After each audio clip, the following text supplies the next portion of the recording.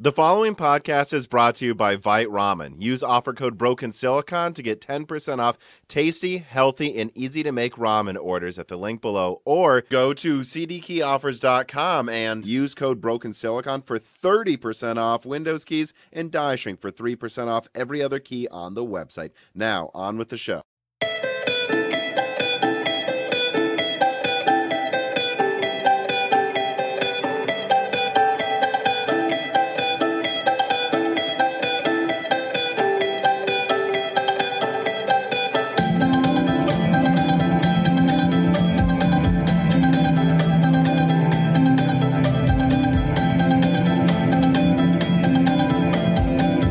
Welcome to Broken Silicon, a gaming hardware podcast. I am your host, Tom, and today I will immediately let my guest introduce himself. Hey, it's Tim from Hardware Unboxed here. Good to be on. I think I've done this podcast a couple of times before, but yeah, I always like having a chat with you. So yeah, good to get into it. I mean, yeah, I was thinking, Steve came on a month ago, I believe, and I was thinking I definitely wanted to have you on. If I'm remembering correctly, you actually came on almost exactly a year ago, and then a year ago before that. You tend to be on at the beginning around of every year, and that typically is because you focus a lot on panel testing, laptop testing compared to Steve, and I think your testing is easily up there with the best on those types of products. So, but those products are the types of products announced at the beginning of the year. That's when all of the TVs are shown off, which half of them don't even come out that year, I find. But that's when they show off the TVs they hope they'll be able to sell you that year. Before we move into that, though, I guess since I haven't had you on for the while, I just a kind of canned opening question. Like, what were your thoughts on hardware releases in 2021? Yeah, Steve and I talked about this in a video on the channel at the end of last year. Last year now? Yeah, geez, feels like it wasn't that long ago. Yeah, it was a really bad year, in my opinion. I think, yeah, it was just very boring. A lot of the things that we were expecting to happen were either pretty weak. I mean, not that I was expecting, say, 11th gen CPUs from Intel to be amazing, but that certainly wasn't a very exciting launch. And, you know, the lack of GPUs and AMD CPUs to get excited over it probably would make it less exciting than I'm expecting this year to be. So, yeah, it was a bit hard to get motivated for content on the channel and things like that, but I guess it's just the way it is with the world the way it is, so it can't be too unexpected, I guess. Yeah, it's funny. Well, I was in 2021, it felt like an exciting year to cover for me because there were tons of things to leak for 2022. Yeah. But if we're literally talking about things from 2021, I did start to realize this in the past month of like, oh, yeah. I mean, last year didn't even compare to 2020, though. And if you're talking about actual products that came out. Yeah, and I think even products that, you know, GPUs, for example, I don't think are very exciting this year. For obvious reasons, you can't buy them. So there's a lot of who cares sort of thing there. But even if you could buy the products that were released, a lot of them were things like a 3080 Ti, which, you know, it wasn't priced the best. It's not the most exciting product. And some of the products like, for example, the RTX 3050 that we're expecting this month, that would have been a much more exciting product. And that wasn't even released in 2021. So I think for that sort of category, yeah, not great. But again, that's just the way it is. And I'm guessing you're expecting this year, now 2022, to be much more exciting, though. Yeah, absolutely. And maybe, I don't know, the next year after it probably, too. But, you know, we've already had one product announced that was one of those like list of 10 things, and that's the 5800 X3D. I thought, you know, I was like looking through the script of things we could talk about. I thought I'd actually start with this one because I'm not sure it really leads into anything else we're going to talk about. So just kind of get it out of the way. The 5800 X3D, did it surprise you they didn't show a full lineup? Was it what you were expecting? I mean, what do you think about it? Yeah, I was expecting more than one CPU. I think that's pretty fair to say. I don't think I was expecting, you know, a ton of CPUs, probably not the 4 that we've got currently from the 5000 series, you know, the non-APU models.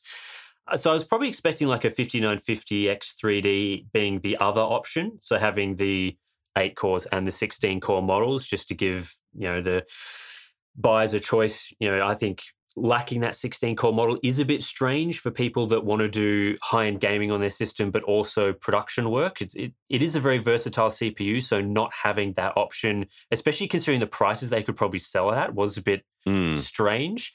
But if they're marketing it purely as a CPU for gamers, then the 8-core model kind of is a perfectly fine CPU for gaming. Like, you don't really need the 12 or 16 core models for gaming.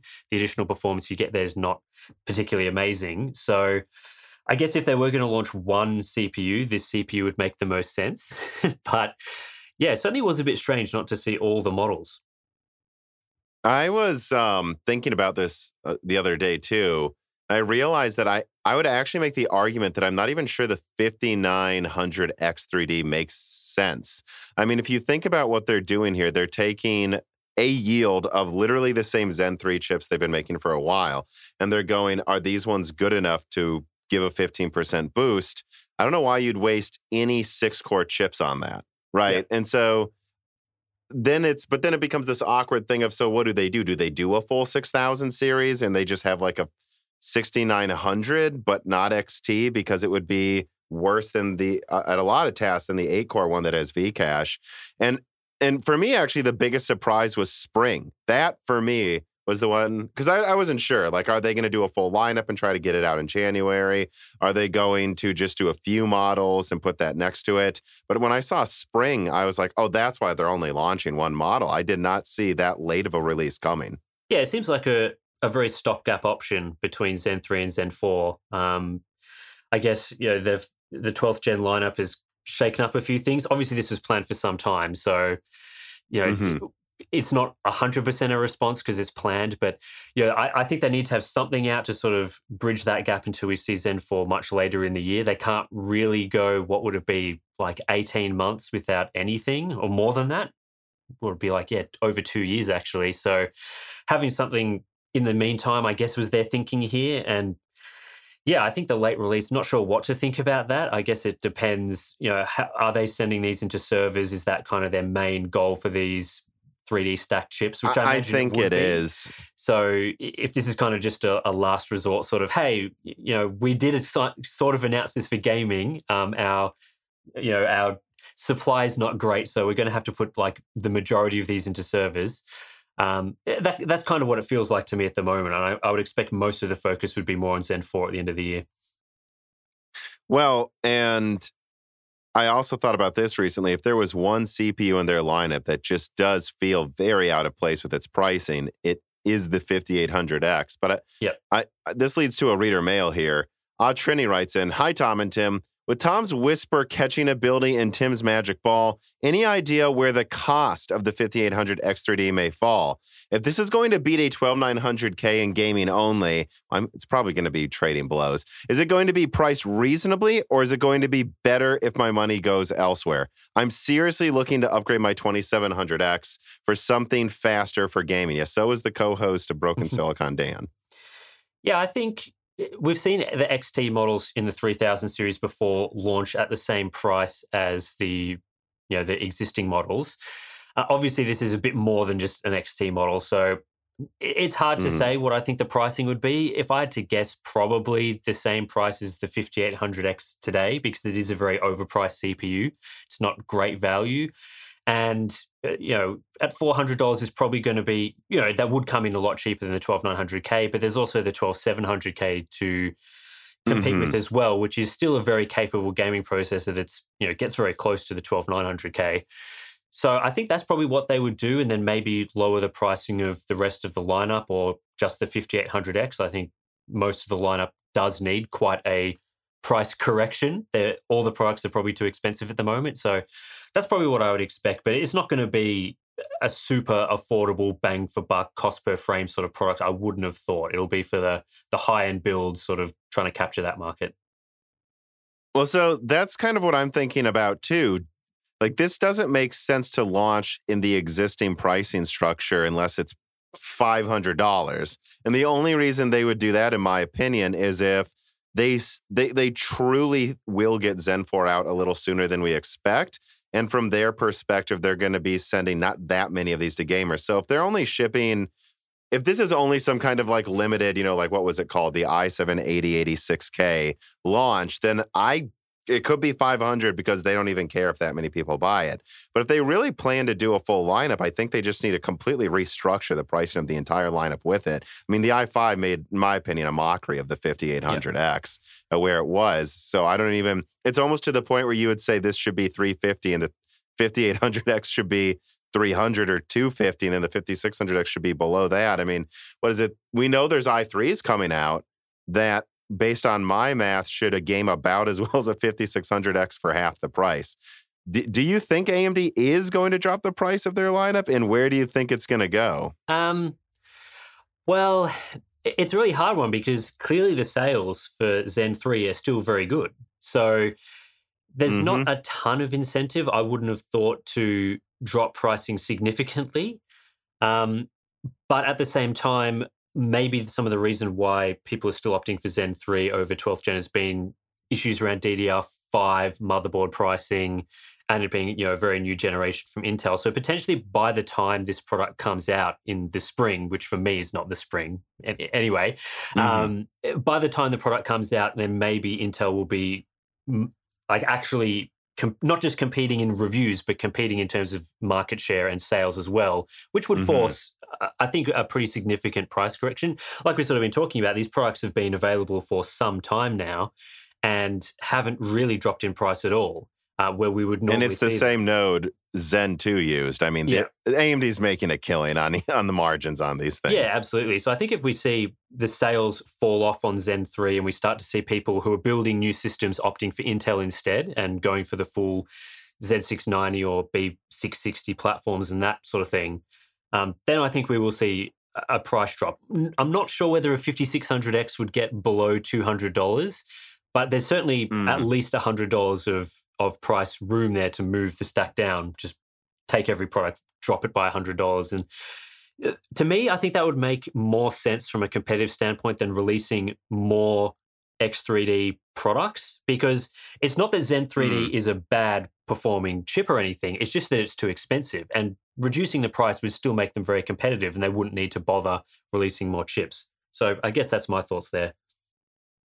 Yeah, it's just, if it was going to be truly competitive, assuming Intel fleshes out their lineup, there's still the aggressiveness I think they'd have to have. I think the 5950X should justifiably be 700 or less. Yeah. I mean, the 5950X, the 5900X, I mean, I don't know. I honestly, at least over here in America at Micro Center over Christmas break, the 12700K was going for like $330. I think someone I knew got one for $300. I don't even know how you compete with that. I think the 5900X then maybe should be $400, really? Or do you disagree? No, like that's fair. how drastic this needs to be. Yeah, I think so. I mean, the Zen 3 parts as well were more expensive than the previous lineup, and we were missing parts in that lineup. Like there's no 5600 non-X as an example. So they can always launch that. They could always launch it. But yeah, I think $100 of pricing correction for most of the parts, if not more, would have to be required if they wanted to be competitive. But again, if they're still selling lots of products, there's no incentive for them to do that. So yeah, I guess for budget gamers, Intel might be the way to go for some time. And I'm refreshing AMD.com here. I guess the 5950X and the 5800X are back in stock, no surprise. But the 5900X at $550 is out of stock, which I think is almost insane when you can get the i7 for almost half the price. Well, not half, but 2/3 the price. And the 5600X at $300 from their website. It's out of stock. And I remember doing a video on that in December and going, yeah, I don't think they're going to drop the price because I just think it's going to sell out no matter what, guys. Yeah, and I think they've obviously built this all up with their AM4 platform being a key selling point. Lots of people have these AM4 boards, which makes the switch over to Intel much more difficult. So people are just looking for cheap and easy upgrades like a 5900X. So yeah, that's going to play into it a bit, and AMD's got that advantage for them going. So again, whether they drop pricing or not, it may not even be required. Yeah, and I think that's what they were telegraphing too. Obvious. And it's funny because when they showed off the 5800X, there were so many people online asking immediately, well, wait, are they going to reveal the other ones eventually? And I'm like, no, they showed Zen 4. Like, they're not going to show the next gen flagship and then also and make you salivate over it and then go, oh, also another flagship's coming out before it. Like, I think that Zen 4 showcase was them saying, that is it, guys. Did the Zen 4 presentation impress you? I mean, they showed it at 5 gigahertz all cores. Yeah, I mean, yes, it was impressive. I think with these sort of very early announcements, it's hard to make any serious calls on it because we just haven't seen enough of it yet. I think it was impressive from a standpoint of AMD showing it off this early, which I don't think I was really expecting if it's going to be more of a late 2022 launch. The 5 gigahertz all-core thing, again, we'd have to wait and see how that plays out in products. What's the power consumption? How long can they sustain that for? What's the performance? There's a lot of questions there, but certainly hitting 5 gigahertz is kind of a milestone for them. We obviously see that with the new Zen 3 Plus APUs for the mobile side as well. So, yeah, I mean, they always try and do these nice little teasers and stuff like that. So, but for me, I guess I'm still waiting to see sort of the full lineup, see what the pricing is like, see what the performance is like, which I'm not expecting for some time. Yeah, I mean, I would say the fact that they actually showed it at all, though, and said some things that we'll be able to fact check them on when it comes to boost clocks tells me that this isn't a November launch. This is probably before that. This to me feels like a September launch again this year. Yeah, I wouldn't have any idea on that. I'm not the best person to ask for that. But yeah, if they've got silicon working at the moment, then yeah, I probably would expect it to be a bit earlier. But then, there's always the questions of what are they doing on the server side? How many of these chips are they going to try put into there before bothering launching on the desktop, which may delay it a little bit. So I'm not sure. But again, Zen 3's been on the market for a long time. So really this should be coming any day now on a normal sort of CPU release cadence. But it's been obviously a bit longer than that. So yeah, it wouldn't surprise me if it was earlier. But yeah, I just don't know. Well, let's move on then to some of the monitor tech. So let me see here. Jareth Pertz writes in and he says, longtime listener, first time caller. How do you feel about the Samsung QD OLED panels coming to the market in 2022? Will they unseat the W OLED panels from LG, or will they be a bust like 3D monitors were in 2010s? I don't know that I compare them to that, but I don't know. What do you think? No, definitely not a bust like 3D monitors. I think that was kind of a technology that wasn't thought out very well into how people would actually use it. Whereas QD OLED, I think that should just be a natural progression of the OLED technology that we've seen for many years now. So hopefully it won't be like that. I guess the question compared to WOLED isn't so much on the technology standpoint. I think we sort of know what QD OLED is going to bring. It's going to be similar to existing OLED, but with many advantages. Yeah. I guess the question is more unseating WOLED is going to be in the price. WOLED for TVs is pretty affordable. Like you can buy some, I think over in the US, you can get them for like $1,000 on sale, which is pretty good. And I don't expect the Samsung QD OLED to come in at that sort of pricing level. So yeah, but again, I guess it's going to bring some more competition to the market, actually give people options for the first time, which is really what I think that generation is going to be about with the QD OLED stuff, just actually giving people a non-crappy HDR option. So I'm pretty excited. Right. And I think I'm actually going to just skip ahead and rapid read a couple of these questions to move forward with this whole QD OLED conversation. So like, first of all, I had an old TV crap out on me. God, when was that? It was probably already 2 months ago. And I got the LG G1 TV, which is pretty much their highest end one, like even above, what is it, the C1. And it's actually funny. I think I was going to get it for like $2,000. And then they like delayed it a week more than they said they would deliver it. And then the price dropped on Amazon before they delivered it. And then I told them, well, I mean, I don't want it anymore then unless you drop this price. And so then I ended up getting it for like $1,700, which a 55-inch, the newest panel with supposedly, right, a little more brightness, better greens is what they say, even better response times than the other ones. Like that's at $1,700 for a 55-inch.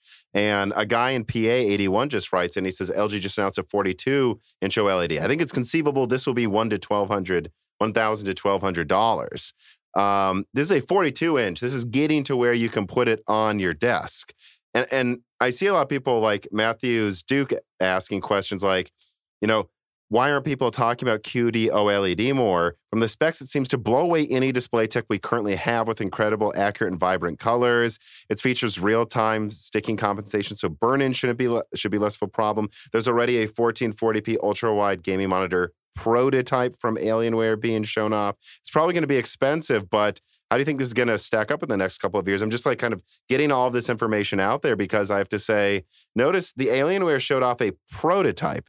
Notice Samsung said they will sell TVs this year. What does that mean? Like Sony and Samsung and, LG used to do this. They don't usually as much anymore. When they show a new tech, yeah, they sell something that year. It's usually like a $30,000, TV that only like the mega rich can buy. And like you need a contract just to get it installed. Like that's my problem is when you get excited about any of these new techs is I don't really expect this to be a real product this year. Do you disagree with me? At least maybe I'm jaded. This is what I expect out of every new TV shown off by these manufacturers. Yeah, I think CES is pretty ripe with those sorts of things. We've seen monitors a lot that are sort of announced at CES and they may not come out for 1 or 2 years. That's pretty common. Asus tends to do that a lot. So it wouldn't surprise me if these products are sort of a later release. And there's a lot of considerations with this, like what are the yields going to be like for the QD OLED panels? I think they're also using G-Sync Ultimate chips in them. At least the Alienware model does, which, is NVIDIA going to release a new generation of G-Sync Ultimate because the current ones don't support HDMI 2.1 as an example? That could delay these sorts of things further. So it seems very much to be a launch to sort of say, hey, we're sort of releasing these products, these are coming, as sort of a response to an increasing rise of HDR monitors, which I'm expecting to see throughout most of this year. So I guess from that sense, yeah, I'm not 100% sure whether they'll come this year. And even if they did come, they will be very expensive. There's no doubt about that. They will be very expensive. And so I wouldn't expect them to compete very well with the 42-inch OLED, which, yeah, it's probably going to launch at $1,500 US and be cheaper than that within 6 months. That Samsung and Alienware products are, $2,000 plus. I don't really know what they're going to cost for sure, but that's sort of what I'd be expecting, if not more. Right. And I didn't see any questions about micro LED, which is funny because I remember at CES last year, all anyone was talking about was micro LED and how that's going to make OLED obsolete overnight. Here we are a year later, guys, no products. And I said that, guys, I don't think this is going to be vaporware for 4 years. Yeah. And people will be good to remember that LG was showing off OLED TVs in 2012, I think, and they didn't really have a product until 2016. So it's not that I don't think, look at the specs. It's going to be better than the OLED panels we have now. Of course it is. It's new technology. But I just don't see it as something you're going to be able to. I will be very surprised if the 55-inch QD OLED from Samsung comes out by September this year and it costs less than $4,000. That will surprise me, is what I'm saying. Yeah. I mean, I would definitely expect it to be a high-end release. So again, I'm not super familiar with TV pricing. So if the top end of TVs is around that price, that's probably where I would expect it to be. They're going to do all that. It doesn't really matter, I guess, how much it costs to actually make. It's going to be how much marketing BS they can get away with in terms of saying that this is the best type of TV to buy. And I think LG's benefited a lot from having this technology on the market for so many years now that they can optimize it, make it cheaper, and make it really competitive with the current LCD tech. Whereas this, it's going to be expensive. It's going to be late-ish, I would think. And yeah, it kind of like 8K TVs. I kind of see it similar to that where, you release a product onto the market where it's kind of, hey, we can do this now, but it's not going to be a viable option for you to buy for some time. Like if it's only marginally better than WOLED and it costs 4 times as much, then you just wouldn't buy it. So, but again, I always like to see advancements in technology. You don't want to see them sitting around saying, hey, we're not going to release this $5,000 TV because it's too expensive. I still want to see them release it, but for most customers, it still might be quite expensive. But I'm keen to check it out because this is the sort of product that, especially the Samsung ultra-wides, I use an ultra-wide every day. So for me, a 1440p ultra-wide that isn't LCD based is something that I would consider using every day. So that's something that, I'm pretty keen on. I really hope it comes out this year. Well, and And it's worth pointing out that I do feel like LG, and I'm sure they're working on the next step for OLED from their end of the market, but it does feel like, yeah, my G1, it was noticeably better than the previous OLED I had. Yeah. But it wasn't like twice as good. It feels like they are kind of just treading water a little bit because they know they have the best panel and they did it and they've refined it. Like, so I do think they need competition, and they do need someone else making OLED panels, because they're basically selling them to Sony and everybody else and just reaping all of the benefits of that. I guess I don't know. I'm actually asking you, how much better is Quantum Dot OLED? I've never had burn-in issues with any OLED product I've used, period. Like, I'll just be honest. Most of them you don't have for 10 years, but and I would, because I recommend OLED so much, I would even like leave my TV on with like whatever, some menu just to see if it would burn, because I feel like a little bit of an obligation to not go easy on it, so that I would hope I get burn in before my fans do.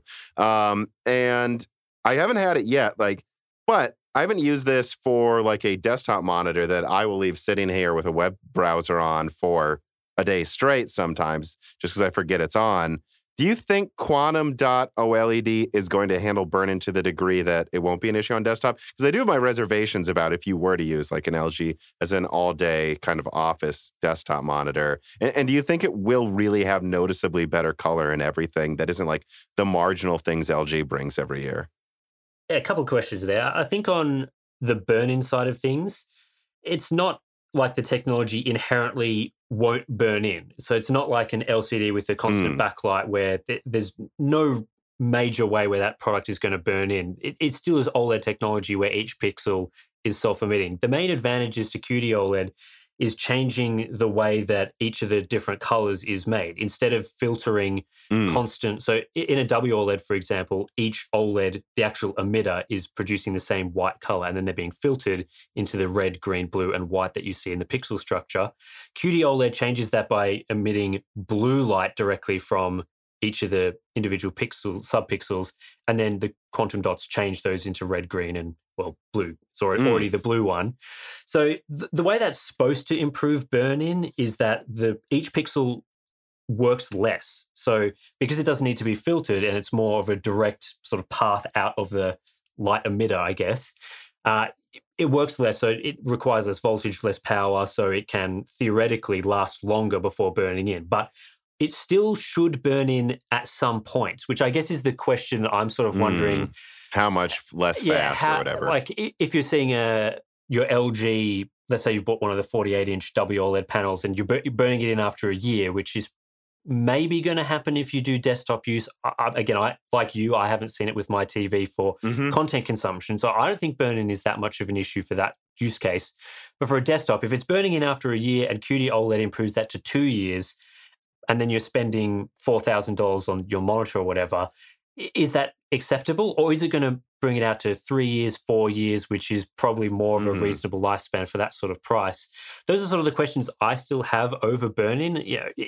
If they could say, hey, this is fully burn-in proof, like the technology would be explainable in a way where it doesn't burn in, I'd be like, yeah, okay, that's going to be really good. But from a tech perspective, there's still that risk there. So that's something that people are going to need to assess over time. But I think Alienware was supposedly going to offer like a 3-year burn-in warranty, which certainly gives you at least some confidence. That's the question I was going to have, because one of the reasons I got the G1 over the C1 is it came with a it's like a complete no nonsense 5-year warranty, and they're like, no, we're sure these don't burn in for most people anymore. So if they can offer you something like that, and knowing more people will use this for desktop, then I think it's a non-issue completely. Yeah, I think warranties are going to be a really big thing for the OLED generation of monitors. People are really going to be looking into what are the sort of like your dead pixel policies that we've seen for LCD over many, many years now. That's always a thing that people look at. I think burn-in policies are going to be big for that. And 3 years plus is what I think would be acceptable, especially if you're spending a lot of money. And then, of course, I think the other part of your question was on the color performance and those sort of things. It again, the way that it works, it should be better. You're sort of changing the way it's filtering the pixels, so it just should be better. I think they're quoting up to 80% plus Rec 2020 coverage, which would be 10 percentage points higher than what we see from LG's WOLED. So if those specs are accurate, then it should be much more vibrant and giving HDR content creators more room to use those really insane parts of the color spectrum. So yeah, there should be advantages there, but more than the colors for me should be the brightness aspect. WOLED just doesn't get bright enough for desktop use, in my opinion. The automatic brightness limiters and things like that are very annoying. So if they can remove that, then that's going to be a really big selling point for that sort of technology for monitors. Not having to run it at 100 nits, not having to worry about automatic brightness limiters changing the brightness as you change window sizes for desktop use. That's just a killer for me. And having that technology that I think they were quoting 250 nits full screen white window for the new 1440p ultra wide monitors. And I think 200 nits for the TV versions, which again is low compared to LCDs, but usable and shouldn't require as much automatic brightness limiting features. So that's what I'd be hoping for there. And then again, I guess for burnout, I was just thinking just briefly, I was talking to you just then, that we've seen laptops use OLED panels for a little bit now that are not WOLED. They're the different Samsung or the JOLED OLEDs. I think they're Samsung OLEDs. And they supposedly are better for burn-in than WOLED as well already without using QD OLED tech. At least that's what some laptop manufacturers are sort of saying. So, I think we see advancements with burn-in all the time. And if laptops are suitable for OLEDs right now, then the next generation of QD OLED monitors should be as well. Yeah, I think the question just is if we're all ready to what I'm about to say, if we're about to be, this thing where it's like, look, you're always going to have annoying people in the comments saying, well, I'm never getting OLED because it will burn in. This is going to be like the people that said, I'm never getting an SSD because it can only be written to so many times. And it's like, that SSD is going to outlast any reasonable HDD just because it's an inherently more reliable, better technology that you're not going to write 1,000 terabytes to in its lifetime, my friend. But the question is if in practice it gets to that crossover point like SSDs did pretty quickly, actually, where they were in practice no less reliable. Yeah, I think there's going to be some issues with these OLED monitors when they first come out, and that the more you spend on a product, the longer you're going to expect it to last for. So if there's question marks around burn-in, you're spending a lot of money and you're expecting it to last for 5, 6, 7 years, which, again, if you're spending $3,000 plus on a product, I think it's reasonable to expect it to last for 5 years or more. Then, that's going to be an issue for some people. But this exact same level of burn-in might be fine if that product only cost $1,000 or less than $1,000, which may happen over time as that technology gets cheaper. So, there's so many questions here. There's going to be very interesting once people start testing these things for burn-in and seeing what the manufacturer ratings are. And certainly the price is going to play a big part in whether that burn-in level is acceptable or not. Well, and I think a lot of people forget that many times the panel is the least of your concerns. Like much like in a graphics card, the die breaking is often the least of your concerns. You got to worry about the capacitors in a monitor and the power supply, the board. There are so many other things that are probably going to break long before that panel is going to break that I think people kind of miss. Like the panel didn't break on that OLED TV I had. Clearly the board fried. Like I looked into it and it's like, well, I guess there's nothing I can do. That sucks, But let me move on to a question here from Root Knight. Alienware announced that this new revolutionary QD OLED monitor is somehow going to manage to still not have fully featured HDMI 2.1 ports on it. If you had to justify such a move on such a high-end product, what would your explanation be, Tim? Well, if I was trying to justify it, I wouldn't, because it's not justifiable in my opinion. It really should have HDMI 2.1 because it's required for that 175 hertz refresh rate. The actual reason would be because it's a G-Sync Ultimate monitor using NVIDIA's G-Sync Ultimate Scaler. They can't do HDMI 2.1 on them yet, so you're kind of stuck with HDMI 2.0. And we saw that with, now it's been renamed to HDMI 2.1, but you know what I mean, HDMI 2.0, the old spec. We've already seen that with the Asus ROG Swift PG32UQX. That was their high-end mini LED backlight HDR monitor for desktop use. 4K, 144 hertz, had DisplayPort, obviously, so you could use that, but the HDMI port was 2.0. Again, it's because it was a G-Sync Ultimate monitor. So that would be the reasoning there. I think NVIDIA should release an update there as soon as they possibly can. HDMI 2.1 has been available for well over a year now in functional products and TVs going before a year ago. So yeah, I don't think it's really justifiable from like a reviewing standpoint. If I was looking at the product, it doesn't have HDMI 2.0, 2.1, I'd say that's not justifiable. But there are some technical reasons there that hopefully they can resolve by the time the product is actually launched, especially if it's going to be towards the end of this year or next year. Now, so my main question then is, because I've seen a lot of discussion about this online, I haven't looked into it a ton about this whole HDMI 2.1 being renamed, these shenanigans. That monitor you mentioned with a fake 2.1 port, can it still drive 4K 144 hertz HDR through the and I put it in quotes, 2.1 port, or is it limited to 60? Because that's what HDMI 2.0 is limited to. Yeah, I guess if you're talking about the PG30UQX or the fake one that was announced, if you're talking about the PG30UQX, it still can do 4K HDR on it, but it will just be limited to 60 hertz unless you want to crazily ramp despite being marketed as a 4K 144 hertz monitor? Yes. I mean, yeah. I mean, it can do 4K 144 hertz technically because it does have DisplayPort 1.4 with DSC. So if you've got, a modern GPU, it can still do it. But I think if you're buying like a 4K high refresh monitor these days and does HDR, you might want to use that with an Xbox or a PlayStation, which you're going to need HDMI for that sort of console, especially if it's a $3,000 monitor. Like, you expect it to last for some time. Not having a modern port just is not really justifiable. So, they could technically now advertise that as an HDMI 2.1 port, which is very frustrating because I think that's just a load of crap. But, it's what can you do? Standards body's just playing funny all the time with those sorts of things, unfortunately. Well, and I wasn't sure about that because there's been a lot of... I remember LG on some of their TVs had HDMI 2.1 ports. And I thought it was very cool that they just said, hey, we're just going to always have all 2.1. We're not doing this thing or two of them aren't high enough spec for you. Don't worry about which port you plug it in. It works. But I believe the top 2.1 is like 48 gigabit per second, and theirs were only 40, if I remember correctly. And I think that argument was a little silly most of the time, though, because there was almost no situation where you needed the full 2.1 bandwidth.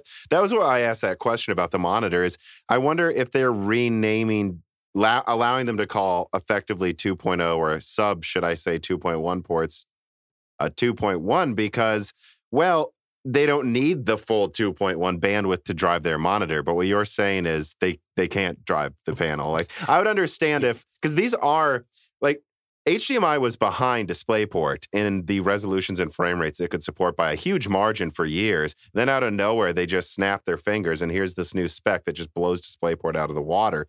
But my understanding is it was way more expensive to implement, like they kind of brute forced it. So I guess I was just wondering if they were trying to make it so that really you can't put a port on here that doesn't need more than it costs to put in it. But that doesn't sound like that's what you're saying. I could understand if they were okay with that. I think some of what you're saying is accurate which is going to be the case for some types of monitors. Like, for example, if you had a 1080p 144 hertz monitor, it doesn't really need HDMI 2.1 at all. HDMI 2.0 is fine.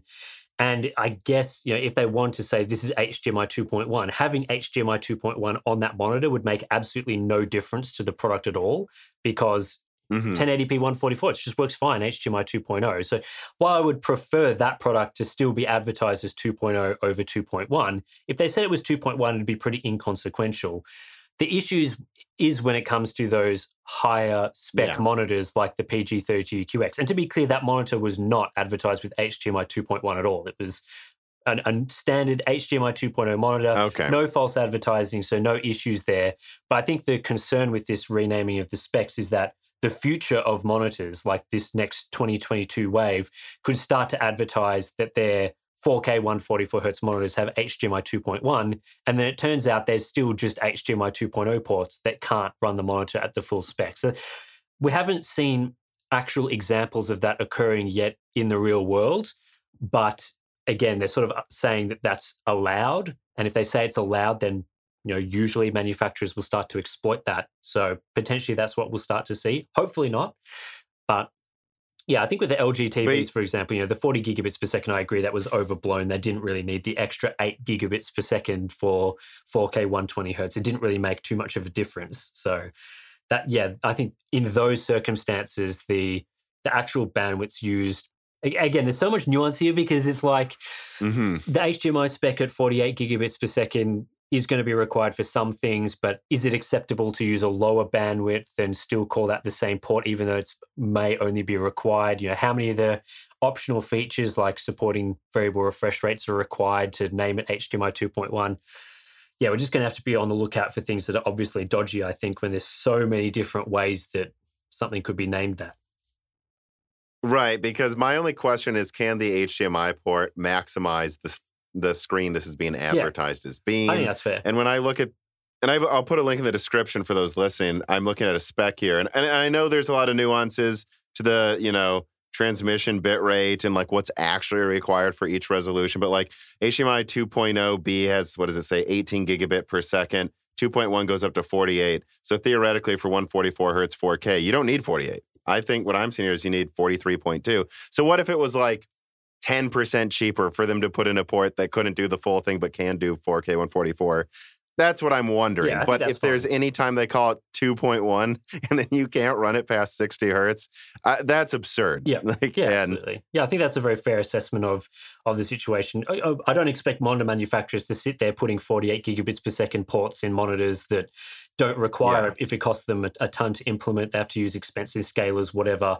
I'm not expecting them to do that, but certainly what I'll be looking for is that, like you say, can the monitor be run without chroma subsampling or other garbage at its full specifications that it's stated? And that's what it's got to have to do.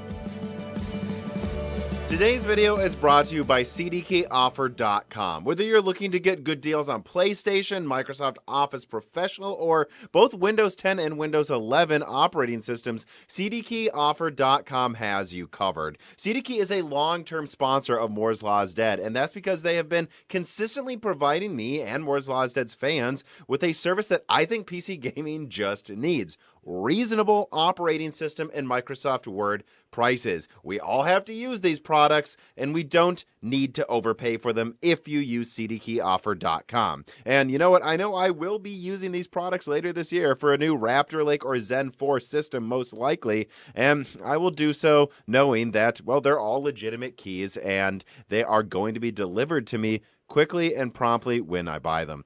Don't waste any more money than you need to this year. Use the link in the description or on screen to go to CDKeyOffer.com, and when you're there, whatever you decide to buy, make sure you use one of these offer codes. Broken Silicon gets you 30% off all Windows software, and DieShrink gets you 3% off anything else on the website, and this really does help the channel. It helps you save money. Use these offer codes. Use the link. Go to CDKeyOffer.com today.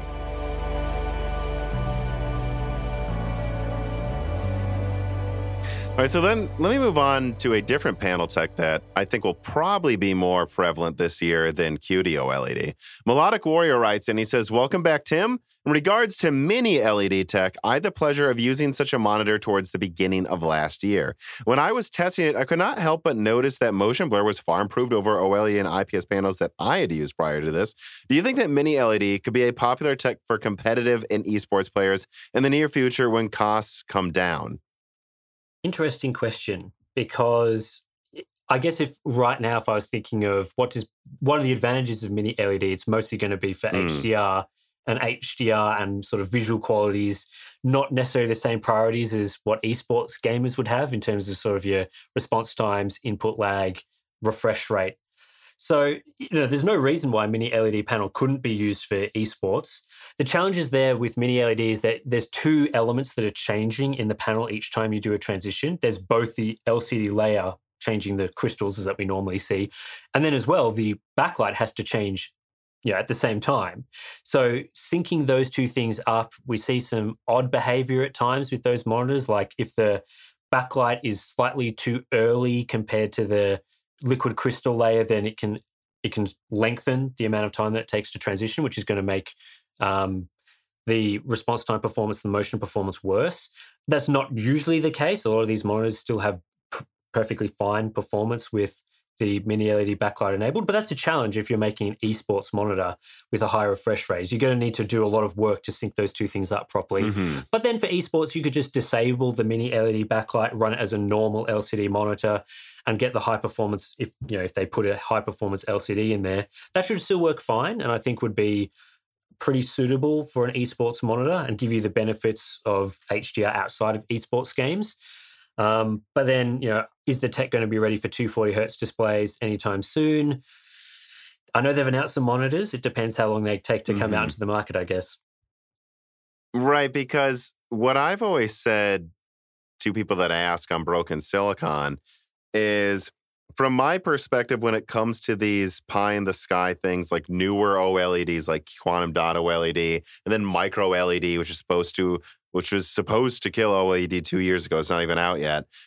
All of those ones, it's like, I'm not saying it's not better than OLED. I'm just saying, let me know when it's out at the same price, and then I'll buy it. And it's all a matter of guessing when it's even coming out for me when it comes to the newer stuff. When it comes to mini LED, it's just more dimming zones, but a lot more dimming zones than what we're used to. And so it's never going to be as good as what you would think of as a perfect OLED or micro LED. It's not as good. It can't have as low of a response time because inherently, OLED can be instant, and it's never going to have as good as contrast unless you get to per pixel dimming zones, and it never will. For me, mini LED is always going to be, when is it half the price of OLED to the point where it's good enough for most people? It looks like OLED to most people. What ViewSonic announced a $2,500 one that's 4K 144, and I'm aware MSI announced a 300 hertz 1440p one, which is interesting to me, that idea of a 300 hertz 1440p monitor. And Samsung announced a 240 hertz 4K one with HDR 2000. All of that sounds great. No prices here, though. As far as I can tell, every mini LED product is triple the price of OLED. Yeah, that's been an issue. I think it's maybe a bit of trying to cash in on the monitor market and cashed up gamers, because on the TV side, you can get mini LED panels with lots of backlight dimming zones for very competitive pricing with OLED panels.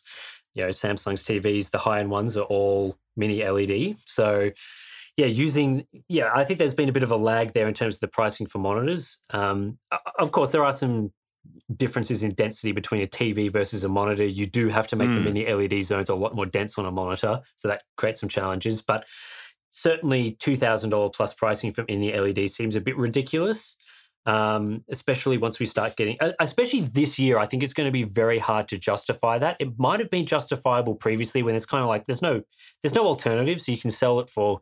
Yeah, OLED's not on the horizon. Yeah, there's no competition, so you can sell it for whatever you want to and hope that there's a few suckers out there who are cashed up willing to spend $3,000 on that sort of tech. This year, I think it's going to be much harder to justify with 42-inch LG TVs occupying some of that space that people might consider buying over that. So ViewSonic monitor coming out for $2,500 might be hard to justify. At the same time, there has been a few attempts at making mini LED a bit cheaper. We've seen the AOC, and I can't remember the exact model name. I'm usually pretty good with them, but there's a monitor that's 1440p. Can't remember the refresh rates, maybe 165 hertz, 170 hertz, something like that. But it's got a 500-ish zone backlight, and I think it's only $800 or $900. So the backlight being only 500-ish zones, I think it's the AG274Q something. When you're only getting 500 zones, you're not going to get the best HDR experience, but that's going to be better than not having local dimming at all. So I think we'll start to see over time, maybe the entry-level HDR panels will be similar to that sort of AOC monitor, where it's sort of a 1440p sort of standard gaming monitor. They chuck in 500 backlighting zones, and it's kind of good at the entry level.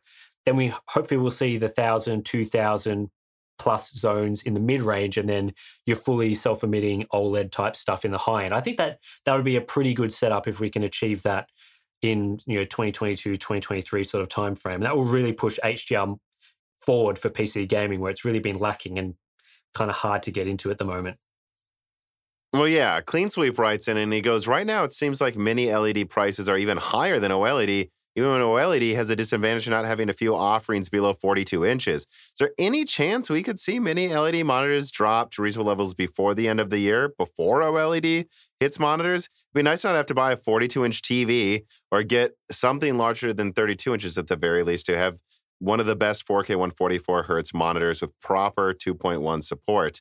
And without as many concerns for longevity, so I guess that's what I'm saying, though, is you do think this is temporary. And yeah. I, of course, would agree prices they're going to come down on this stuff. But you do think, like, in a few years, we could have, like, $150 mini LED monitor. Well, I guess inflation, it's hard for me to say what the entry monitor price will be anymore, right? But like what we were used to now for like a decent 1440p 144 hertz, I guess it's like 200 plus 250-ish, maybe a little more for a really nice one.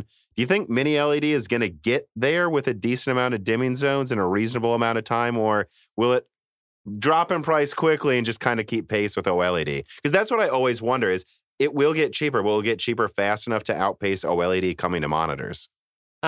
Yeah, it's a hard question to answer on that. I think when you're sort of saying $200, $300 for mini LED, we're so far away from that it's sort of predicting that in the next couple of years, I think it'd be very optimistic.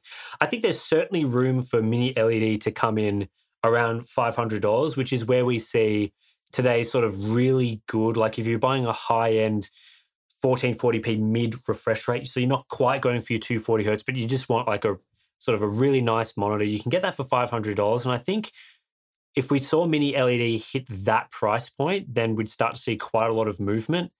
So I guess the question is, will they be able to get OLED to that price, $500 for a monitor with standard monitor specs soon, with sort of the burn-in requirements? And I think that's probably pretty hard to justify. I don't think that's going to happen sooner than the mini LED tech. The main issue with the mini LED monitors was really that there were just a lack of manufacturers investing time making those panels. Almost all the monitors that we've seen so far with mini LED have used AU Optronics panels. So without all the other competitors, Samsung were probably unlikely to do too much. And I think the new Odyssey monitors are being made by CSOT, so it's a little bit different. And LG, they've sort of been slow to invest, but we're starting to see some of the, I don't know whether it's fair to call these the second tier manufacturers, but the sort of the lower volume for monitors manufacturers like BOE, Innolux, for example, a lot of their panel timelines are really heavily investing into mini LED monitors. And they might not be 2000 zone ones, but 1440p with 500 zones, those sort of monitors, that no one was making them. So the fact that we're starting to see more manufacturers go, hey, there's an opportunity here to make these sort of products, I think that's going to drive a lot of the $500-ish sort of products. Maybe that's not going to happen this year, maybe a couple of years down the track.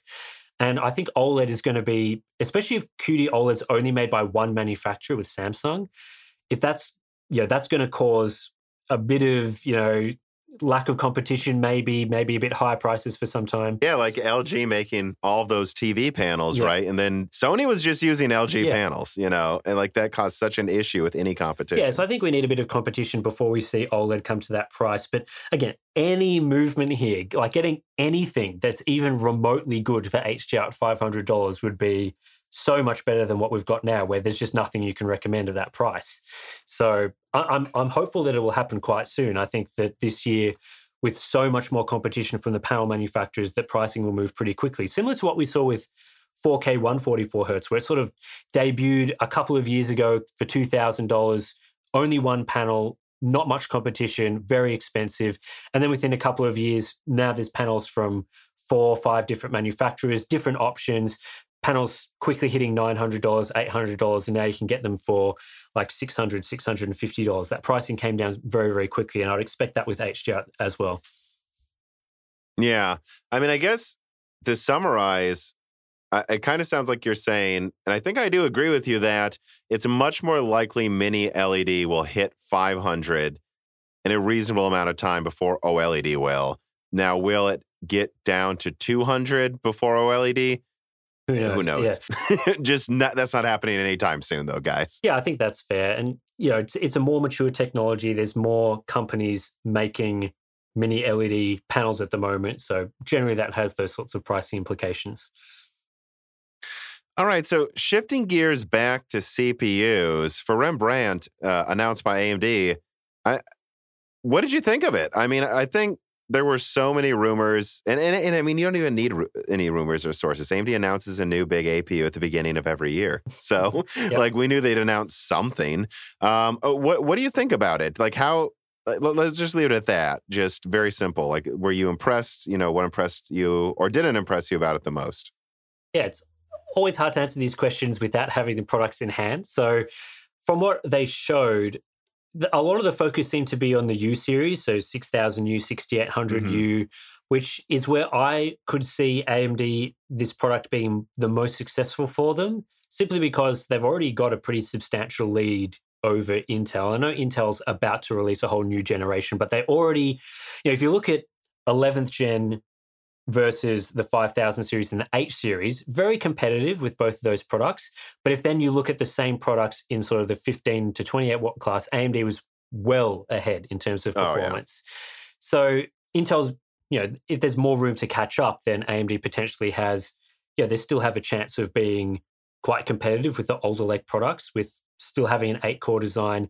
And obviously the new iGPU improvements sound pretty impressive. I think that's the thing that I'm most excited about, is the finally ditching Vega after so many years and bringing RDNA 2 with hopefully some big performance improvements. I think that's where we'll see the main benefit from this new generation, is in the thin and light systems, where we can get decent iGPU performance in that very compact, very small, very efficient sort of form factor. I don't think they'll be as competitive based on what they're sort of, they're not really talking too much about the H series. So I don't imagine they'll be as competitive for the sort of gaming laptops that we'd expect to see with, the 6800H, the 6900HX, all those sorts of products. I think Alder Lake will be very, very competitive there. So that's kind of where I see Rembrandt at the moment. The Zen 3 Plus stuff, it feels sort of like a stopgap, sort of like a hired, because they improved the platform so much with all the new features in terms of adding USB 4, adding the new decoding engine, adding DDR5, that it does feel like a substantial upgrade. But then without the the substantial CPU improvements as well, maybe on that front it's going to be a stopgap to Zen 4. So that's kind of where I see it at the moment. Yeah, substantial in terms of like, well, I forgot what the name of it was before Renoir. That to that was, I mean, hilariously huge, and that to Cezanne was like so small. So it feels big compared to Renoir to Cezanne, but comparing, to anything else before and comparing to these insane performance increases we're getting used to in the past few years from all of these companies, finally, thank God. It doesn't, I guess, what excites you the most about the integrated graphics? Because I think I sensed a little bit of that in you, that you have this opinion as well of like, it's impressive, but only because Cezanne was such an iterative upgrade over Renoir. Like, I understand it doubled Cezanne's graphics performance and certain power consumption levels, but it was Vega 8. I mean, guys, we had 11 Vega compute units on 14 nanometer. It's about time they went back to 12, and there's no Infinity Cache on here. To me, it still feels like they're giving it enough graphics, but it's certainly not any more than we should expect for 2022. I mean, we're not in 2017 anymore. I was hoping we'd have APUs actually with better integrated graphics than this a long time ago. I mean, what do you think about that? I don't know. I think some people saw it as a hot take for me, that it's like, it's twice as strong, but I would hope so by now.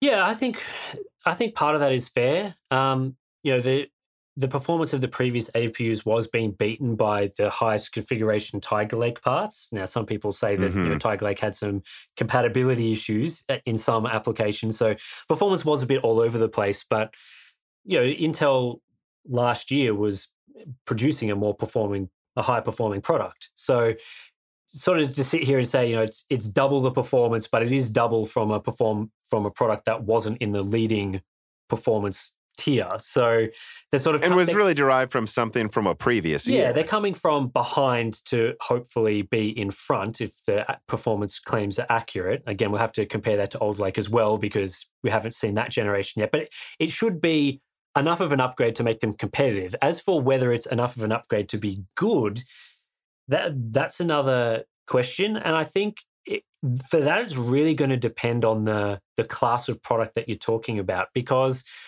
in an H series style product, like a larger laptop that is using APUs at 45 or 60 watts or whatever they want to do, I mean, normally that product would include a discrete GPU, but let's say for now they want to make some ridiculously slim laptop that, they could benefit from a bigger integrated graphics. I don't think it's going to be powerful enough to sort of get rid of those 35 watt tier discrete GPUs that we see, sort of like Me neither. A GTX 1650 or RTX 3050 running at 35 watts. I don't think it's going to be as good as that, where theoretically an APU could be that good if they decide to put in more compute units and resources in there. But I think for the sort of everyday consumer 13-inch laptops, the performance should be very good. Especially with Tiger Lake, most of the time requiring the higher power level and the top tier memory configurations to get the most out of that sort of chip. And then on top of that, RDNAs are going to be more compatible with today's games and that sort of thing. I think there's a lot of things to get excited about for that sort of form factor. But again, with these APUs... For the truly budget laptops, right? It's like... But that's my question is, will this end up in those budget laptops, though, with enough compute units being better than what you always had to deal with? Feel like a Vega 7, where it's like, hey, Vega 7 could play every recent AAA game. It's just probably 720p low.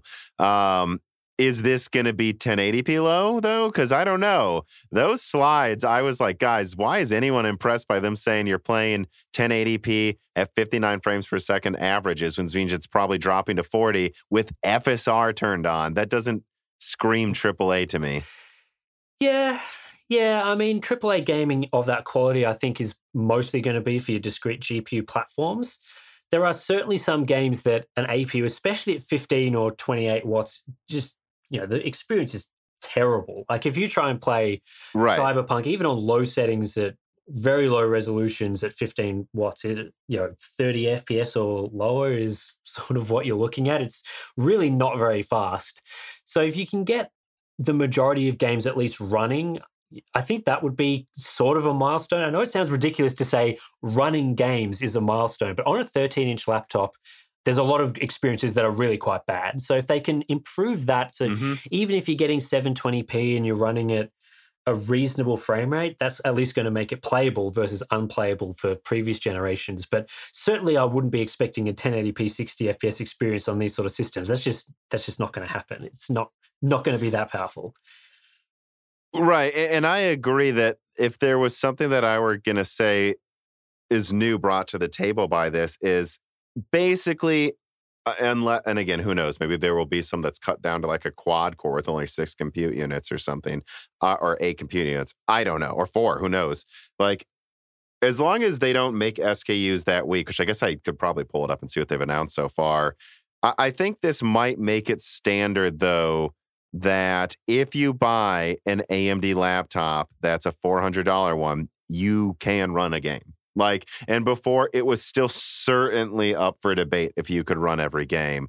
And I do think that's exciting, and I do think that is new. Yeah, I think the issue that we're going to see is the 6-core models from the 6000 series, the GPU's cut in half. So I believe the GPU can only be either 12 or 6 compute units in the way that it's designed. So they can either go the full or half configuration.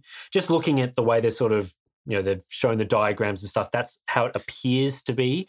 And certainly the SKUs are either 12 for the... That's probably true, by the way, just to jump in. Like previous, I was actually told previous RDNA architectures, they need to lose 4 at a time, I believe it was. So I don't know if anyone's looking around at how it RDNA 2 segmented. They're like, why didn't they just disable? They can't. That version of RDNA 2 had to be 4 at a time. And every RDNA architecture they have has these weird ratios that they have to follow. So if you're seeing that now, I'm sure that's not a coincidence. Yeah, I mean, that's just what the SKU table says. The Ryzen 5 parts are 6 compute units. The ones above that are 12 compute units. So we're going to have to see how that 6 compute unit part goes, because the 6600U, I think it would be, that's going to be the part that is more likely to be seen in the $400 systems. But then AMD always muddies the waters by still selling the in the U series, at least, the older generation parts at the same time. So we're still seeing some of the Zen 3, the non-plus Zen parts at the bottom of that stack, which I would expect is probably going to be seeing those $400 laptops before the newer products, which is going to make it even more complicated.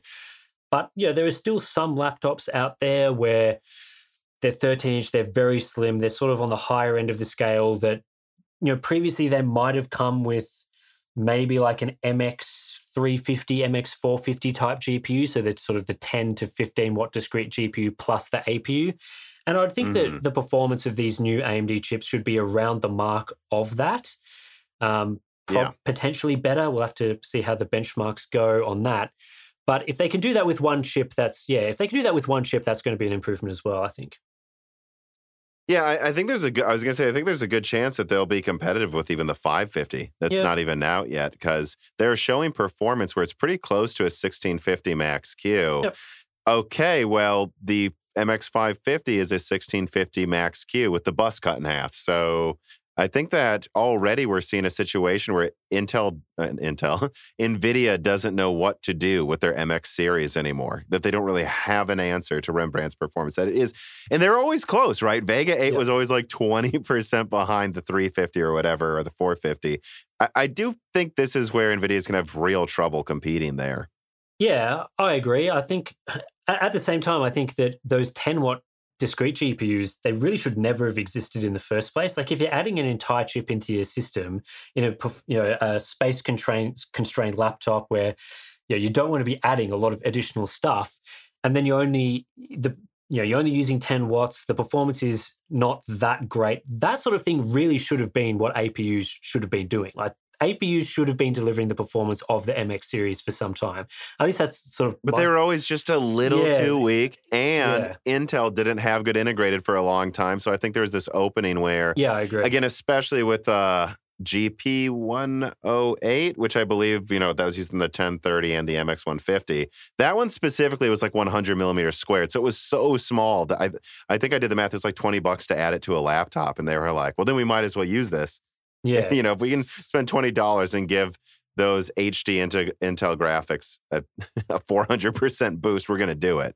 But NVIDIA hasn't really had a good die for that use case for a while now. Yeah, I think that's fair. Obviously, in previous generations, the integrated graphics, especially from Intel, were dire, like pretty bad.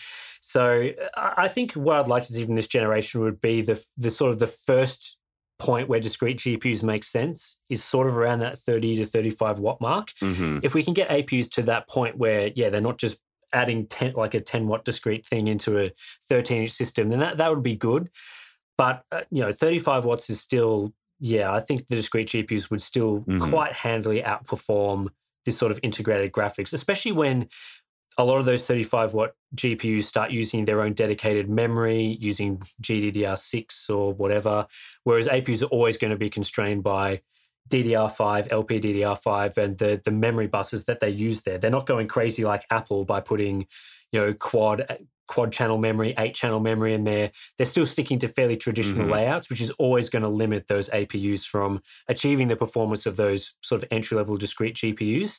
So, I sort of agree what you're saying partly there, where an APU, I think, could deliver better performance if they start adding in more resources there, but they're just not at this stage yet, unfortunately.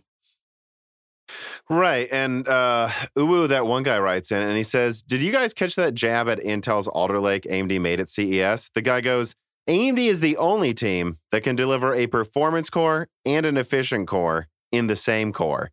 I found it quite funny, not only because the 12900K stock settings use more energy than my 6700 XT, but because that could have been reference to what Tom has been saying recently and leaked a few months ago about Zen 4D, or maybe Zen 4C is what they may actually end up calling it, Zen 5's big little approach.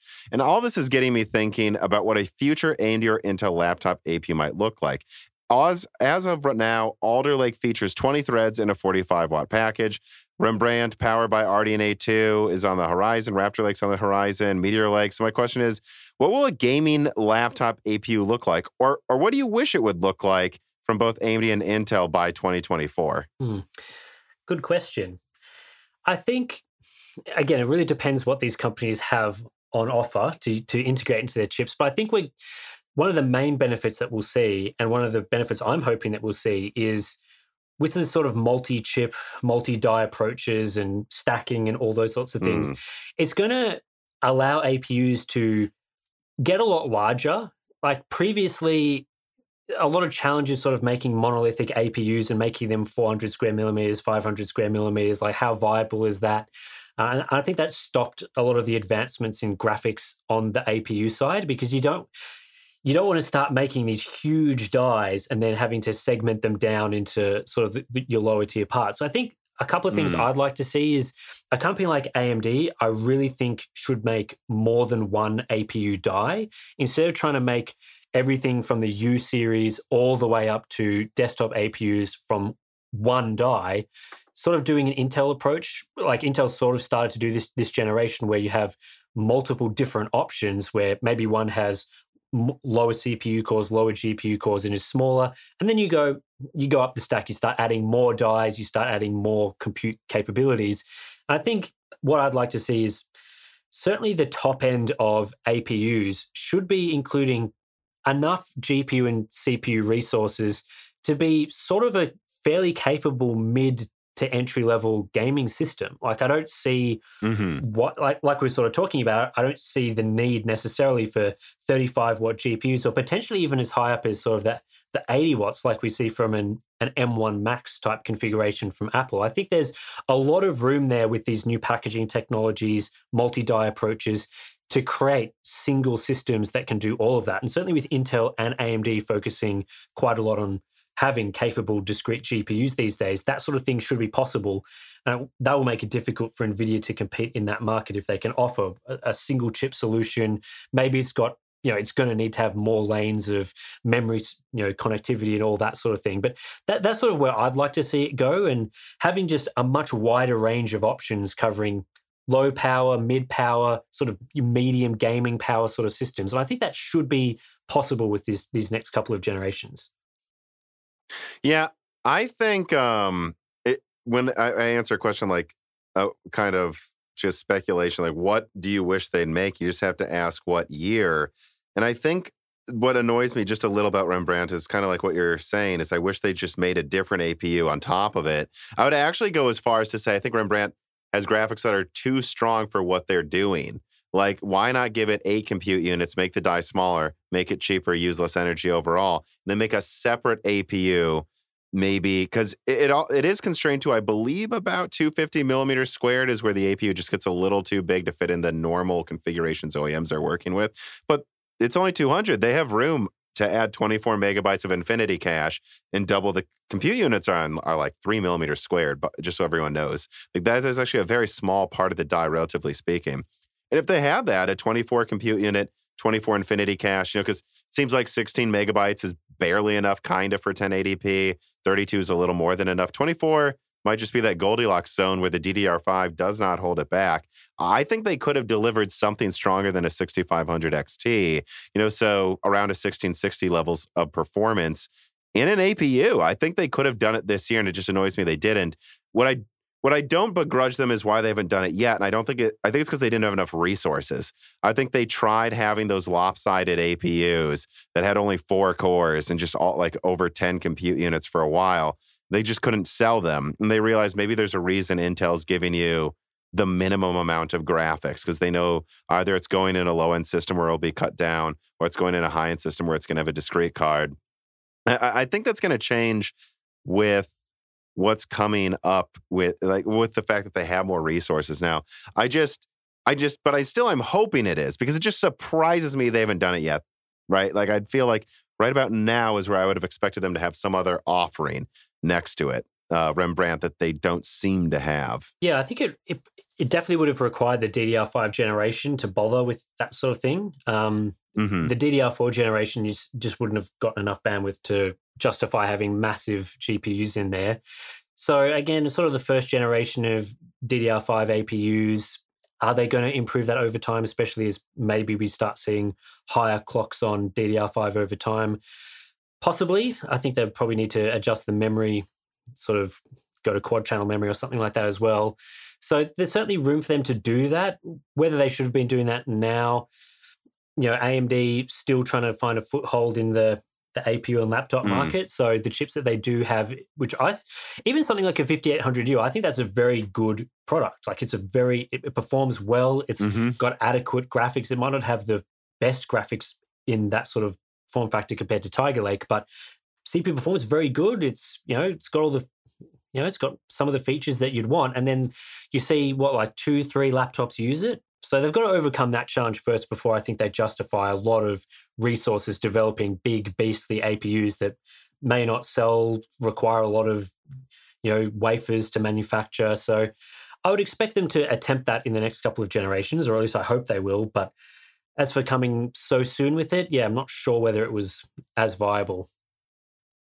Yeah, you'd think they'd probably need some kind of introductory partner, like the thing I just described, a version of Rembrandt basically with double the graphics performance.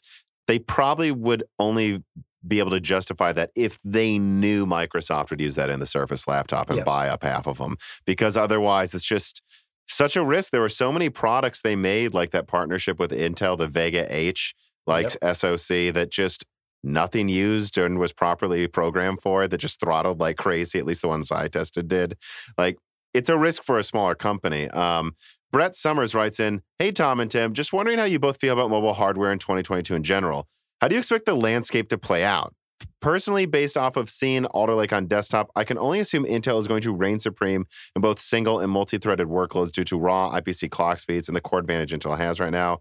And by the way, I never thought I'd be writing that as of a year ago. But do you think AMD's new platform-focused features, like the various types of Smart Shift, improved connectivity, the brand name Ryzen seems to have right now, will carry it well through 2022? Just have a hard time seeing Ryzen being competitive unless we're talking about performance per watt or lower TDP models."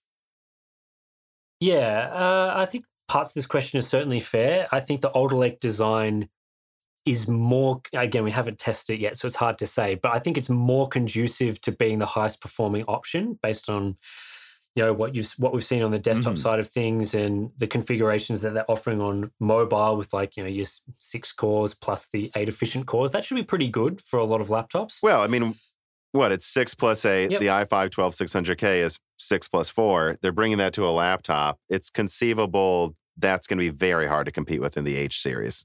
Yeah, I would think so, especially at the higher power levels, because Intel already is very competitive. Like, I guess I shouldn't really say already because we're about to get a new laptop generation. So in the prior generation, let's call it, at those higher power levels like 65, 75 watts, which a lot of the top-end gaming laptops can do, the gap between Intel and AMD was pretty small in a sort of performance at that wattage level. So with this next generation, I expect them to go far beyond that in terms of performance.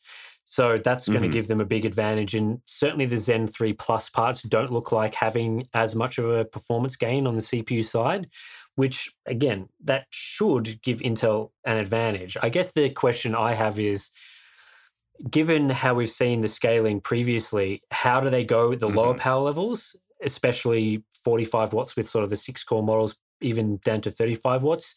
AMD has a pretty substantial lead there for things like multi-thread performance. So it depends how much of a gain they can get in those constrained wattages. We've seen some people take desktop parts and severely limit the power levels and getting some decent results there. So I guess there's a lot of hope there, but they've got a gap to close, that's for sure. And then in the low power sort of U series, P series type stuff, I'm not quite sure how that's gonna land, because they are very far behind with the Tiger Lake quad cores. So going up to the core levels that they've got should deliver a lot more performance, but they're coming from so far behind that it depends where that plays out. Like, where exactly does it lie in terms of how much of a gain that they've been able to achieve? And I think not showing too much performance data at CES in terms of where those parts lied. They've released the SKU table, so we know what parts are coming, but they didn't want to talk about performance at all. I usually find that kind of suspicious, so I'm kind of a bit wary on where that specific product is going to lie. If they're not willing to talk about it, how competitive are they going to be? Sort of similar to AMD's 6000 H series. They kind of focused on the U series, didn't talk a lot about the H series. So where does the performance lie for that part? Those are things that we're going to have to explore. But yeah, I think that's that's sort of where it will lie. But Ryzen on the brand name stuff should be kind of a selling point for them. Intel is obviously still very strong for mainstream buyers, and AMD's always had the ability to price their products cheaper than what Intel are offering, which I would expect to continue this year. Ryzen laptops have generally been better bang for buck, even for gaming laptops where Intel may be outperforming in a certain segment. So I would expect something like that could continue this year as well. Yeah, I think it's pretty obvious what AMD and Intel are telegraphing here. AMD is focusing on efficiency. What they say, oh, now we have 24-hour battery life. We have, 50 power-saving features, super complex ways of doing multiple deep sleep areas rapidly all over the chip. I think AMD thinks they're going to have an advantage in the U series, and Intel didn't really talk about power usage at all with Alder Lake laptops, from what I could tell, which I found very, very atypical. Even with Tiger Lake, Intel was like, "Look at this new battery life. Look at this new." I think Intel is going to increase performance at power consumption levels all over their lineup. But I think when you get below 35 watts, AMD's just going to have a huge advantage in terms of efficiency. I think that seems to be what both companies are telegraphing. If that stops AMD from taking market share, though, I actually don't know, because it seems like already AMD was already focusing on 35 watts and less for all of their laptops anyways. And so I don't think I tentatively don't expect AMD to lose a ton of laptop market share, that they might actually be able to keep it and even take a little. But Intel's not going to lose much more. Yeah, a lot of the OEMs this generation seem to be more keen on releasing AMD laptops. So, whether or not that's a performance-related thing or just offering competition, offering options for consumers, I'm not sure. So we're going to have to see how they actually sell to see how that plays out. But certainly there's going to be a lot of options. So I don't expect to go backwards on the amount of laptops that we see with AMD parts in them. I would expect more than the previous generations, which especially for Ultrabook type products is going to be pretty big, because that's an area where there's not too many options available. Gaming laptops has always been sort of a decent-ish lineup range that you can choose from. So yeah, a lot of the sort of laptop stuff doesn't always play out in terms of performance either. It's a lot of the marketing stuff. We were just talking about how's NVIDIA's discrete GPUs going to compete in sort of the low power levels? Well, do they even have to compete? Because people want that NVIDIA sticker on their laptop. And a lot of times people, they've heard about Ryzen, maybe they want the AMD sticker on their laptop at the moment. I'm not sure. Maybe for a gaming laptop, that's more important for them.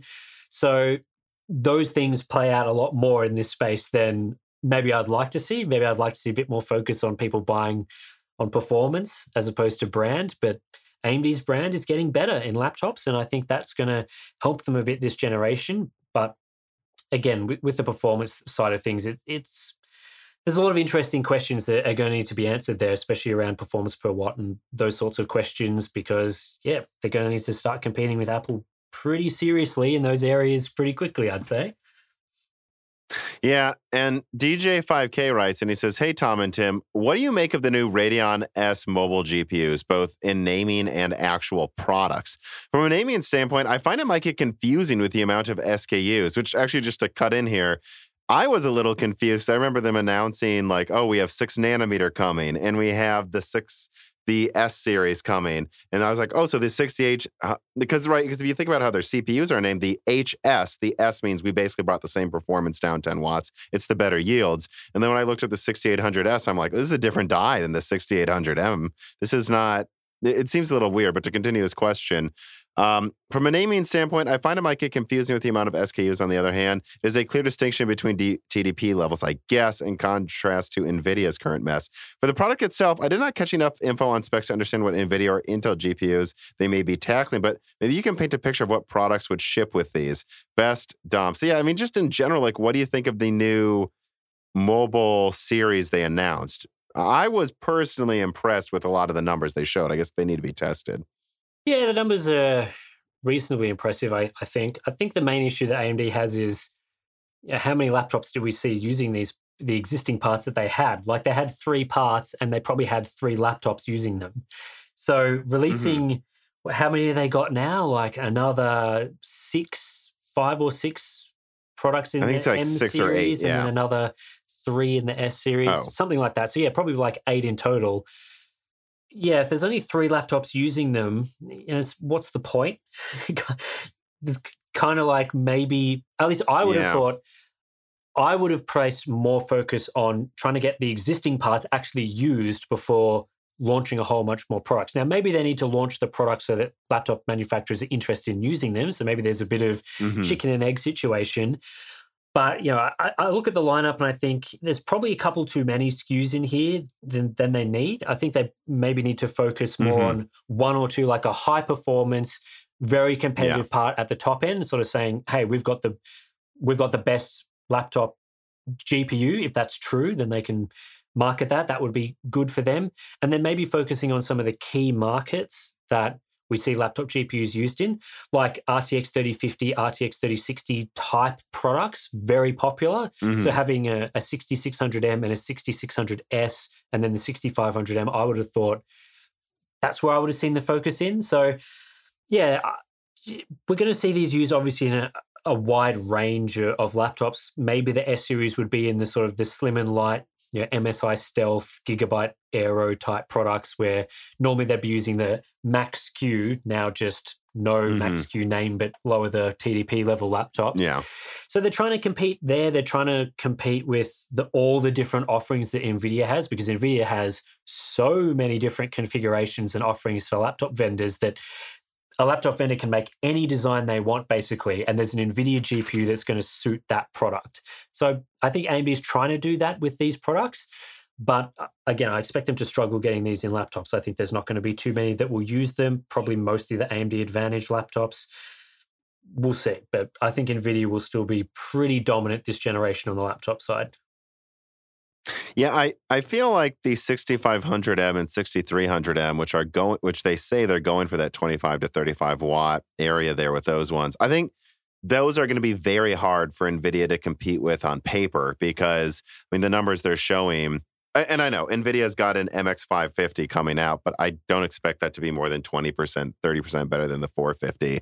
I mean, they showed what I'm assuming is I think it was the 6300M beating the 450 by 300% or something absurd. So I think this makes the whole even the MX570, I think we'll have trouble competing with that.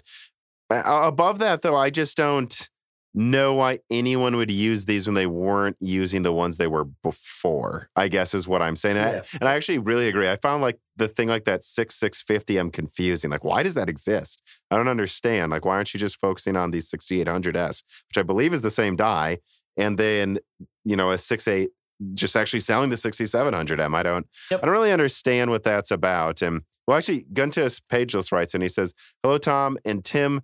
The AMD Advantage laptop platform looks mighty impressive, but what are your predictions on availability? In 2021, no laptops with RDNA 2 GPUs were available for sale, at least around me. So I'm not getting my hopes up very high. Maybe switching mobile APUs to TSMC 6 nanometer will improve the supply overall. Do you have a crystal ball with you, or did you leave it at Steve's place?" Yeah, and I don't think it's because they're not making these chips. I just think no OEMs are choosing to use them. Yeah, I agree with that. I think there's supplies there if they wanted the supply. Like AMD is probably making a better margin on mobile GPUs than selling those same GPUs and putting them in desktop cards. That's usually the case. So I would expect that, the supply issue shouldn't really be a problem, but it's more a brand thing, I think. I think laptops are they're just sold in a different market from desktops. People that buy desktops do a lot more research, especially if you're building your own PC. So the DIY channel market, people are looking at performance reviews.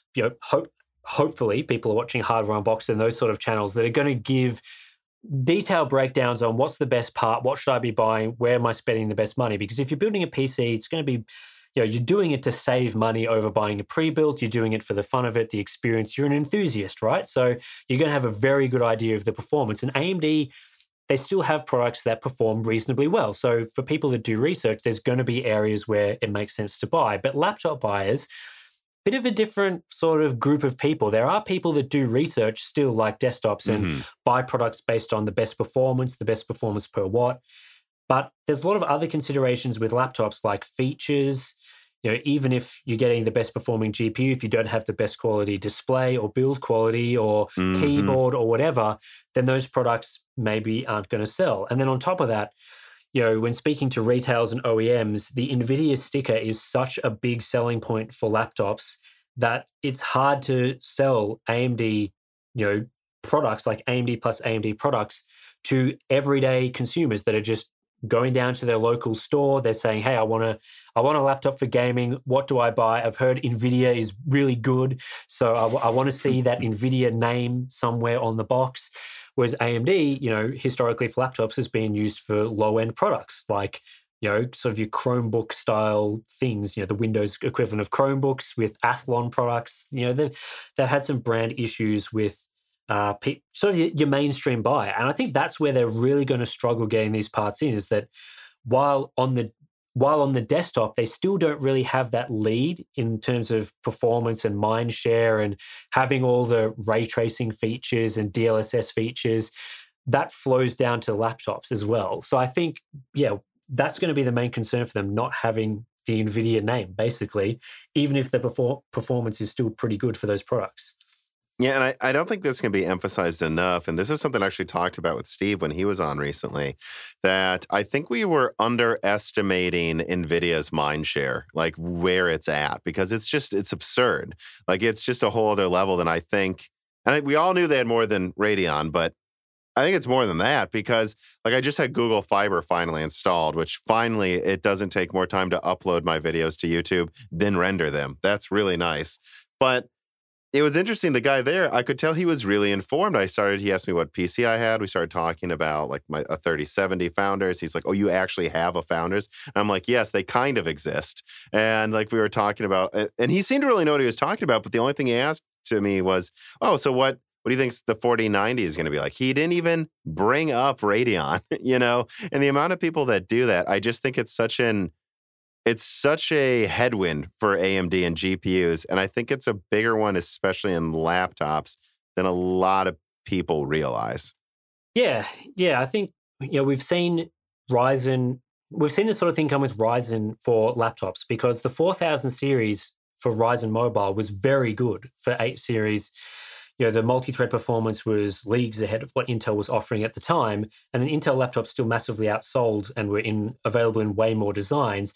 It was only until Ryzen sort of became that dominant force in desktops that you started to see the pressure and the sort of the word of mouth, the people talking about on Reddit and Twitter and all those Discord chats.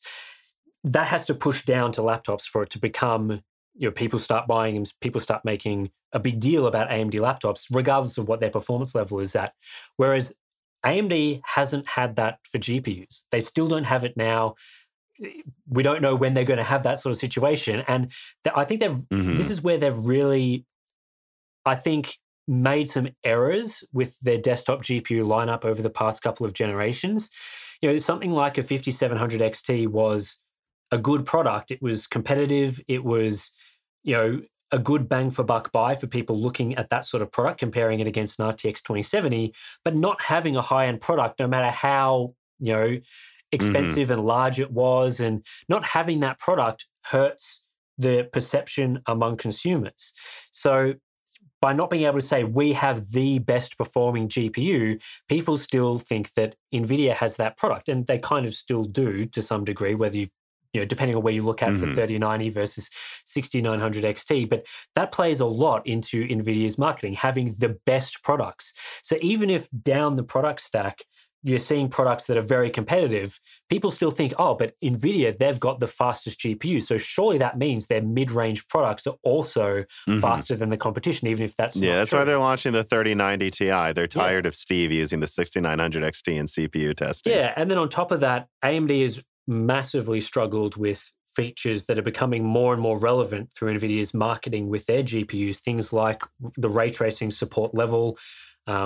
Even if AMD GPUs support ray tracing and supported, you can run it in all the current games, NVIDIA is going ham on saying these are RTX games. This game uses RTX technology, when there's no requirement for you to use an NVIDIA GPU in those games. It's just that it's advertised that way, so it makes you think that you need the NVIDIA product. DLSS, really big feature these days that AMD doesn't have a competitor for at the moment on the level of, well, on the side of performance for a start, but also in terms of marketing and mind share with people. And all these things affect their laptops. And that's why I would have thought, and Steve and I have talked about this a lot, that I think AMD undersupplied their GPUs for this desktop generation, and it would have benefited them in the long term to allocate more supply, even if they're not making as much per die or per wafer selling GPUs like a 6700 XT. I think it would have benefited the mindshare in the long term to, when you can't buy a GPU and AMD is your only option, people can buy an AMD GPU and experience what AMD has to offer without all of the sort of marketing stuff playing out. So I think maybe they've lost a little bit of a trick there in terms of just getting GPUs in people's hands so that they can sort of see what it's like, see what owning an AMD GPU is like. And I think that would have benefited some of their consumers down the line once they can realize that maybe the differences between the two vendors weren't as significant as the marketing and mindshare is making it out to be.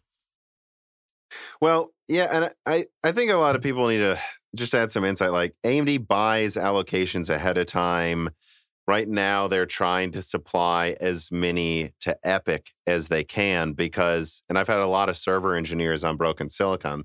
Once they switch to a new vendor, like, and a lot are the security issues with Intel. I think a lot of gamers just will never understand how much that accelerated AMD's EPYC market share take. Our server market share uptake is when they just got fed up with all those Intel security problems. Once you take server market share, it stays. Like consumers will go anywhere, and Ryzen's tied to that. They use the same chiplet, so I think it was a double whammy of we're making more profits on these 71 or what is it like 80 now millimeter squared chiplets with Zen 3 than we would be with Zen RDNA 2. Although I've been told that the top end RDNA 2 actually has pretty crazy. It has never before seen profit margins for what AMD used to be selling their stuff for. Certainly. I guess what I'm going to lead to is I think that they know that they should have supplied more GPUs if they could have. It's just I don't think it would have been as easy as doing it. I don't know. Yeah, 100%. Like, and they did ship more silicon than any previous gen. Like they did, and think this is the 6800 XT, 6900 XT. That's the biggest die they've ever made. That's two 5700 XTs, and they outship previous generations. So they're shipping way more silicon space than they were before. It's just they had a. You're right. If they would have sold double, it would have all sold though. And it would have taken market share. Yeah, I think that previous discussion was obviously more a sort of an idealistic look at it because there's many considerations there. And obviously, as a company, you want to be making as much money as possible. So me sitting here saying don't sell products that make tons and tons of money. No, but I think it is a valid point. And ship them over to GPUs doesn't make a lot of business sense in some areas. But potentially the area I would have thought, even if they can just maybe conceded a couple of markets like, laptop GPUs probably weren't going to see a lot of market share this generation. If they had not shipped any of those and put them all into the desktops, or potentially cooled down a bit on the desktop CPU side and put more of them into GPUs or whatever, I don't expect them to cannibalize EPYC. I think you make some really good points there about how that's a huge market for them, and they need to keep, if they want to be successful, they need to ship a lot of products into that space. But if there was kind of an opportunity, and again, that they can't predict these things ahead of time. So the amount of supply that they locked in at the fabs to produce for GPUs was set well before it turned out that GPUs were hard to come by and they should have made more. So very challenging for them. But yeah, if they had... But I don't disagree with you, though. Yeah. I think that there is more they could have done as well. Like, I didn't even think of that. Like, why even bother with this laptop market share? You're just not going to take until you gain desktop mind share. That's a very good point. And I think my understanding, for example, just so everyone knows, is, well, we know the 6900 XT has absurd margins, but my understanding is the 6800 XT also had like double the margins they were accepting previous gen. Like that thing, not anymore with how much more expensive every component is, but at launch it was making them crazy margins. I think they focused on that more than they should have. I think they were competitive with NVIDIA in the top end again, and the 6600 XT is a great die at the right price. That's, 2/3 the size of a 6700 XT. I really just think the argument I would make is not only stop making those laptop chips they can't seem to take any market share with, but maybe just stop making Navi 21 for a bit. Well, obviously they have like server cards maybe, but not really. They're not really selling any of those either. Like just make just a pile of 6600 XTs at a $300 MSRP and spit them out over the holiday season. Like something like that, I think could have gone a very, very long way. Yeah, that as well. I think, what's the sort of word to say? Maybe retiring older generation products earlier than they should have as well. Mm-hmm. Like AMD uses a lot of different fab technologies, continuing to produce, obviously 5700 XTs are out because those are 7 nanometer products, but your RX5, they've just launched a 6500 XT that appears to be an RX 480, which they could have still been making on the ancient, by today's standards, fab technology that they were using. And now they're selling this sort of product that is potentially not going to be, that much better in terms of cost per frame and stuff. Hey, it's an RX 590 with half the RAM, which is still in the same, I would argue, pretty much tier of performance. But like if they could have continued to flood the market with $150 MSRP, so whatever the real price turns out to be, but flood the market with RX 570s, RX 580s on older nodes using older tech, and those are other areas where AMD could have maybe optimized their GPU sort of share. So we'll have to see whether in a couple of years that's kind of a missed call for them, and how that affects them in the future for GPU generations. Because I would expect that a lot of people this generation have spent so much on their GPU that they're going to be potentially put off a bit upgrading in the future. And obviously a lot of those customers are still NVIDIA customers, because NVIDIA's also shipped a record amount of GPUs in the past little bit. So if they want to make headroom into these laptop markets and mainstream markets where people go into a store without doing much research and have only heard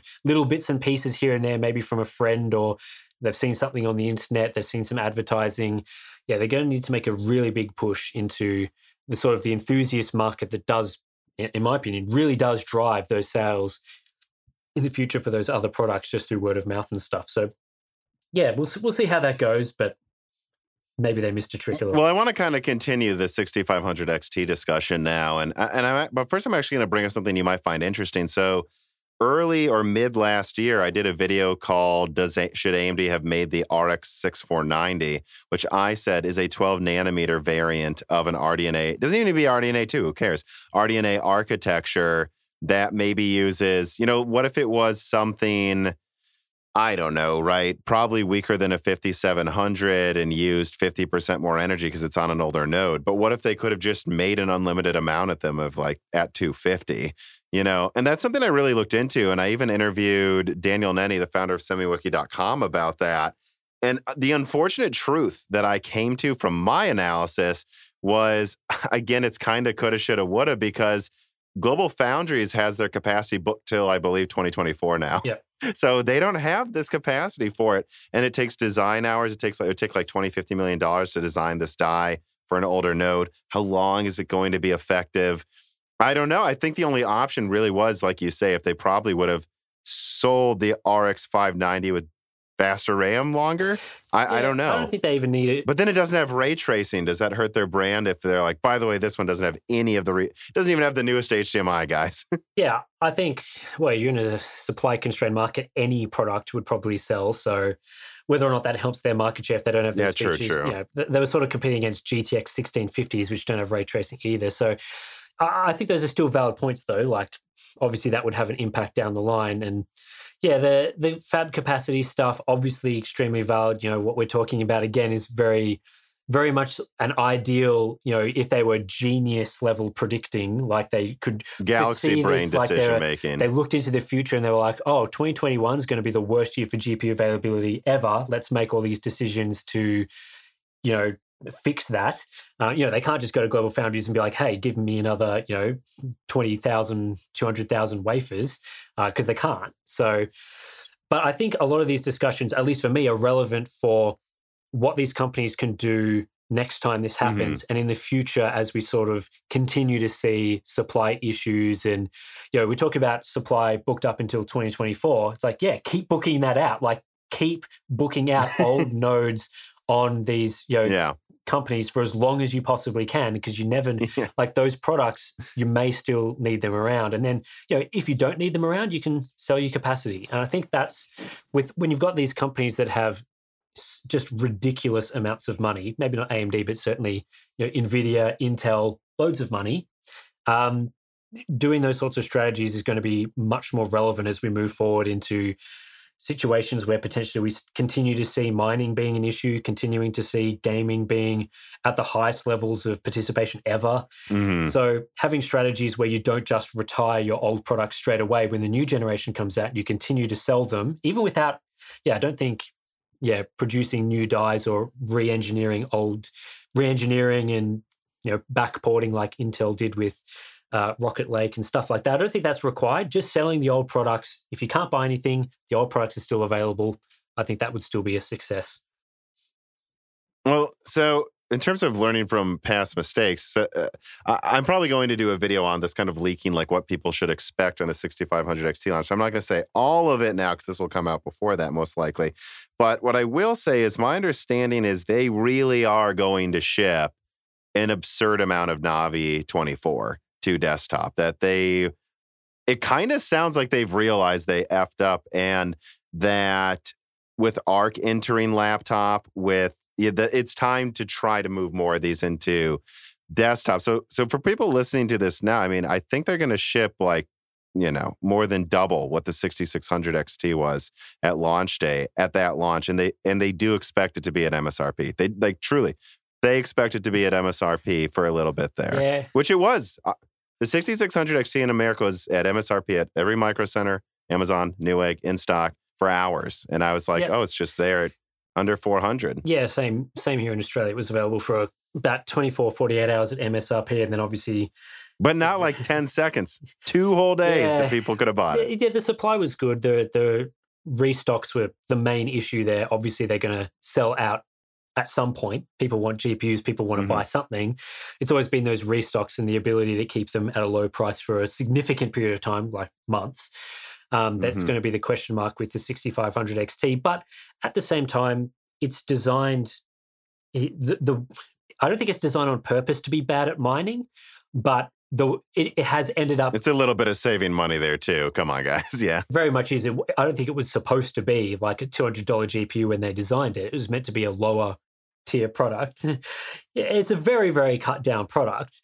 But as it turns out, it's not really designed in a way that's going to be conducive for mining. So that's going to give it a much greater chance of being available and at an affordable price. So it certainly has a chance of being a product that people can buy. It is going to be difficult, I think, for people who've been following the market for a while to reconcile that it probably is going to be like RX 580, RX 590 performance at a very similar price to that card that was launched 5 years ago. There's going to be a lot of memes. There's going to be a lot of thing I would expect around that. But if it's available, that's better than nothing. That's really all you can say about GPUs these days. Like, there's one question: is it available? If the answer is yes, you're probably going to do okay. So we'll see what happens there, but I would expect it to be pretty reasonable. Yeah, and I expect the performance to be absolutely all over the place with how it really is something that was going to be like a 50-watt laptop card that they've doubled the clock speed on and are going ham with on desktop. Honestly, I was talking to one of my sources and I was like, is there any internal real estimation outside of those first slides they showed where this is going to be relative to a 5500 XT? And he goes, on average, it'll be a bit stronger, usually maybe 10% better than a 5500 XT. There will be times where it's like 40% better because of its absurd clock speed. And there will be times where it loses by double digits to the previous gen. I think it's going to be a really... something I'm planning to run within the video about it is I think this is going to be a cherry picker's dream in terms of how weak or strong the graphics card is. Because I really think there will be some games where it just looks hilariously powerful if it's like an older one and it doesn't use up the infinity cache. And there's going to be some where it's going to look bad, Yeah, that's pretty typical of I don't know whether you call it a lopsided GPU design, but it is kind of...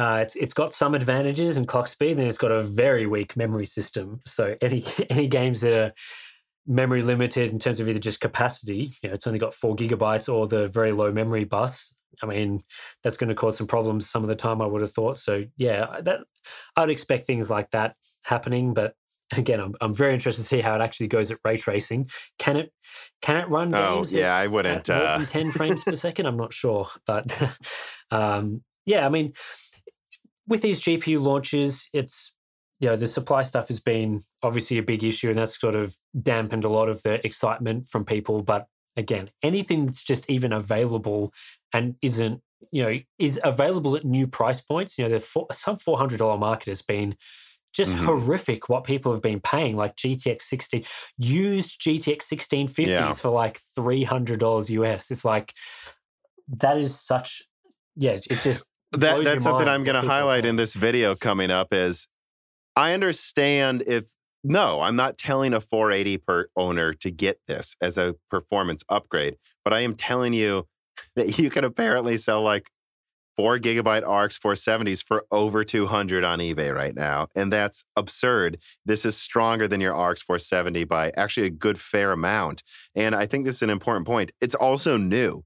Like, your 470 is going to break soon, dude. It's 5 years old. I just had a friend with a 480, a launch one. It broke, and he had no option. And he should have got a 6600 XT and sold that for $400 or something. Like, that's something I would just... It is an improvement. Again, it's like, I'm not trying to hype up a horrible product. I'm just saying horrible relative to what? A $300... I mean, the RX 560 in America is selling for like $170. Like, if you have an old RX 560, spend $30, man, and get this and sell your old card. Yeah. Again, just any sort of supply when there's a supply constrained market, especially when it's launching into a market with really not that much competition at the moment. Like, it's used GPUs, NVIDIA's 16 series. There's a lot of room there to help adjust the current price to performance ratio in that market. It's obviously been very inflated because only high-end cards have been available, and that's pushed up all the pricing of the low-end stuff. New low-end cards should help there to some degree. We just have to assess what level that's going to help. So I'm keen to check that out.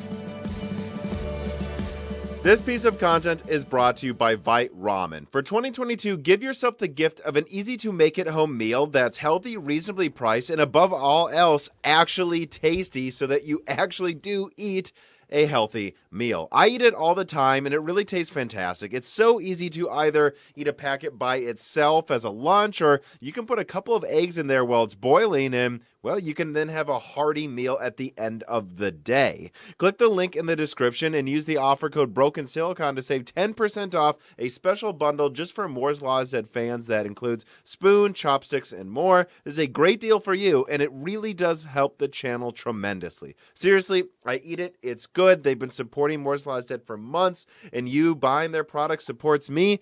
And you know what? You really should try to if you want a healthy and tasty snack to start out this year and maybe get rid of some of that holiday weight. Buy Vite Ramen today.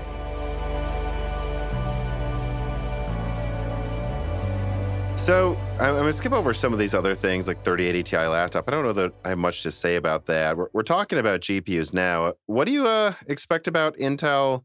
What do you expect from Intel Arc? There's been some recent news about it that's made it kind of funny, but yeah, I don't know. What do you want and what do you expect out of it this year? I don't expect much. So I think going into it with a fairly open mind is going to be the way with that sort of thing. I sort of see it very similar to AMD's first-gen Ryzen launch, where it's such a new product category. I mean, obviously AMD made CPUs before, so it's, but it was such a big change, big upgrade, big departure from what they were doing that is really unclear how that product was going to perform. And I see Intel Arc being very similar. Obviously, they've made some sort of GPUs before, but there's a lot of question marks about exactly how it performs. And with a new GPU generation, with a new architecture from a new company, I think there's a lot of question marks about how it's actually going to perform in games. We're going to have a fairly good idea, I would imagine, especially close to launch, where the supposed raw on paper performance, whatever you want to call it, is going to lie, especially once we start getting once Intel announces the specifications and all that. They're going to show some first party benchmarks. I'm sure they're going to paint it in a good light. There's going to be, which they didn't show at CES, which Did not surprise me at all, Yeah. by the way. I don't know what they were trying to pull, saying this is a quarter one launch. Yeah, they're going to show we're going to see the shader counts, the memory subsystem. People are going to start making some conclusions about how it's going to perform on paper. But I think it's very questionable how Arc is going to perform across the thousands of games that are available. Intel doesn't have the long driver support in as many games as AMD and NVIDIA does. Their support's getting better, but it's just not at the level that NVIDIA and AMD have. So are there going to be situations with Arc where performance looks very competitive in, let's say, a modern title that you would obviously optimize for, like Fortnite or Cyberpunk or one of those games, but then you play your old favorite title from 5 years ago and it runs like absolute trash? Like, is that what we're going to see with Intel Arc? There's a lot of questions around that I think is going to take a lot of investigating and people diving into all areas of performance. Like, does the GPU perform well for computer applications like Premiere and those sort of things, where NVIDIA has generally been very good, as well as being able to perform in gaming? How does it go for that? How does it go for encoding? How does it go for ray tracing performance? All those questions, I don't really know what to expect, and I don't think we'll get a good idea until people start diving in. I think even when we see initial performance claims and all that, it's not going to give us a very good picture of the product. And gaming, there's so many games to try, so many games to play and try out on these GPUs that we're going to get a lot of. I think it's going to be very interesting, to say the least. I honestly think I've had you on enough times over the past year where like you're more than well aware of like what I've expected forever, like 3070-ish performance. But the question about that is, great, when is it coming out? Because my current peg remains beginning of quarter two. Like, let's say it's a 16 gigabyte. Let's say it's a 16 gigabyte 3070 Ti that uses 250 watts. So I think that's a little optimistic, but not absurd. It does have a huge node advantage over Intel, or at least quite a notable one. What do you think that should be priced at if its drivers are at least decent? Like, and I know that's a very hard question to answer. Yeah, so assuming everything that you said there is going to be, speculating and all that, so caveat. It's on the optimistic end, but let's say it is. Yeah, so if the 3070 Ti is supposedly a $600 MSRP GPU, I think what it actually sells for, off the top of my head, would be between $1,000 and $1,500 on the scalper market, right? Like, very easily would be double that price. So yeah, I think Intel's obviously going to have to balance some things there in terms of how they price it. They can't go. I don't think they could price it at $800 and have, there'd be some marketing issues there. But, I think Intel could probably get away with a very similar MSRP to NVIDIA's products in the current market. Obviously, I don't think that would be at all true in any other sort of market. They would have to make it quite a bit cheaper to get people interested in a new product generation. I think they were initially planning like $450, but I don't know that they are anymore. Like, because do they really? Yeah. Do you think there wouldn't be a backlash if it was $600 though? Because they're a new entrant into the GPU space. I just don't know, because I'm just so used to seeing at least what is a vocal minority. Every comment section of every review or video we do, even remotely talking about these things, going, but that's not the real price. Do you think consumers would take that into consideration, that $600, if you can actually buy it, is still substantially better, or do they expect the fake price to be better than NVIDIA's fake price? Well, I think when it comes to the fake pricing stuff, if Intel announces a price and that price is actually accurate in the real market, so they say it's $600 or whatever, you can actually go at any time and buy it for $600. People aren't going to believe that when they announce it. So no matter what they say at the launch, it's going to be bad. Like, I don't think the reaction initially is, they're kind of stuck between two sort of difficult positions. Do they fake the price and make it really cheap, knowing that it's going to be more expensive and have people complain about that?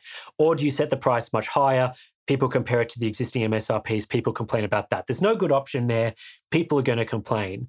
I think it's going to depend on people waiting a month to see exactly how it actually stacks up, which is kind of like, it's the MSRP versus real price debate for, an announced product. And people are going to have to sort of sit and see sit and wait basically to see where it plays out. I don't think the MSRP is going to matter all that much. What's going to matter is it actually cheaper than NVIDIA GPUs? So I think for the real price, the real street price, the scalper price, whatever you want to call it, I think it will have to be cheaper than NVIDIA's GPUs. We already see AMD's GPUs on the scalper market priced below NVIDIA's GPUs for similar performance tiers. So I think Intel is going to have to be at AMD's level, if not below, in terms of pricing. So it would have to be cheaper than NVIDIA.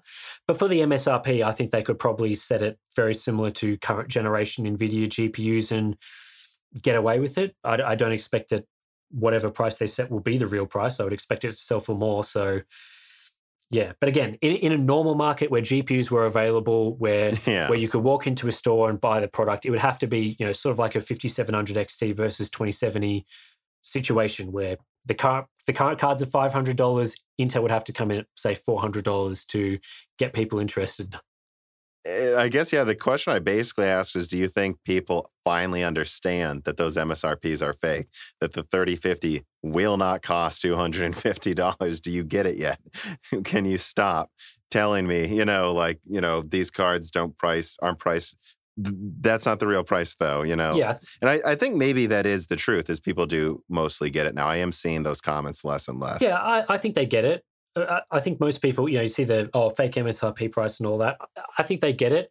I think as well, NVIDIA and those companies are, like we sort of said, stuck between, especially NVIDIA and AMD when they've already got their current generation out. They're stuck in a very tricky position because the 3050 really should be priced above a 3060 Ti.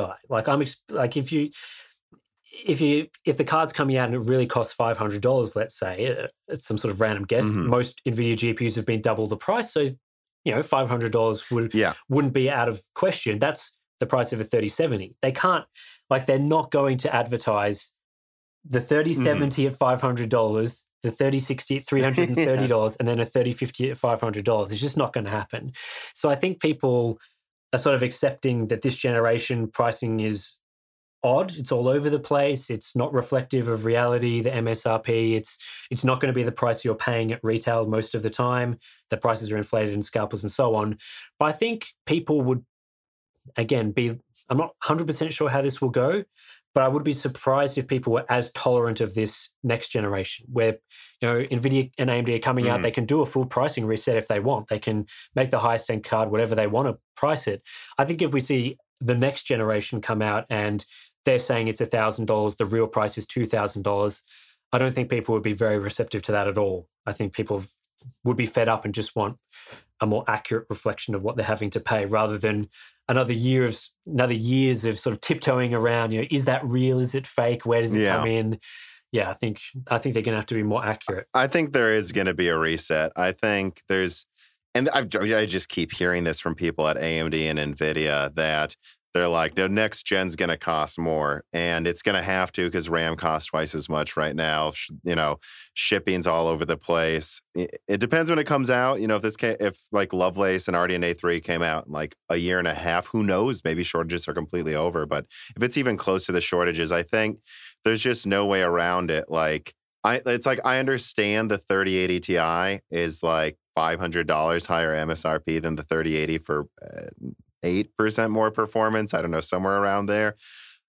But that's, they're kind of just preparing you that they wish the 3080 was $900 right now. And it wouldn't surprise me if this rumored 3080 12 gigabyte coming was them just resetting the 3080 price.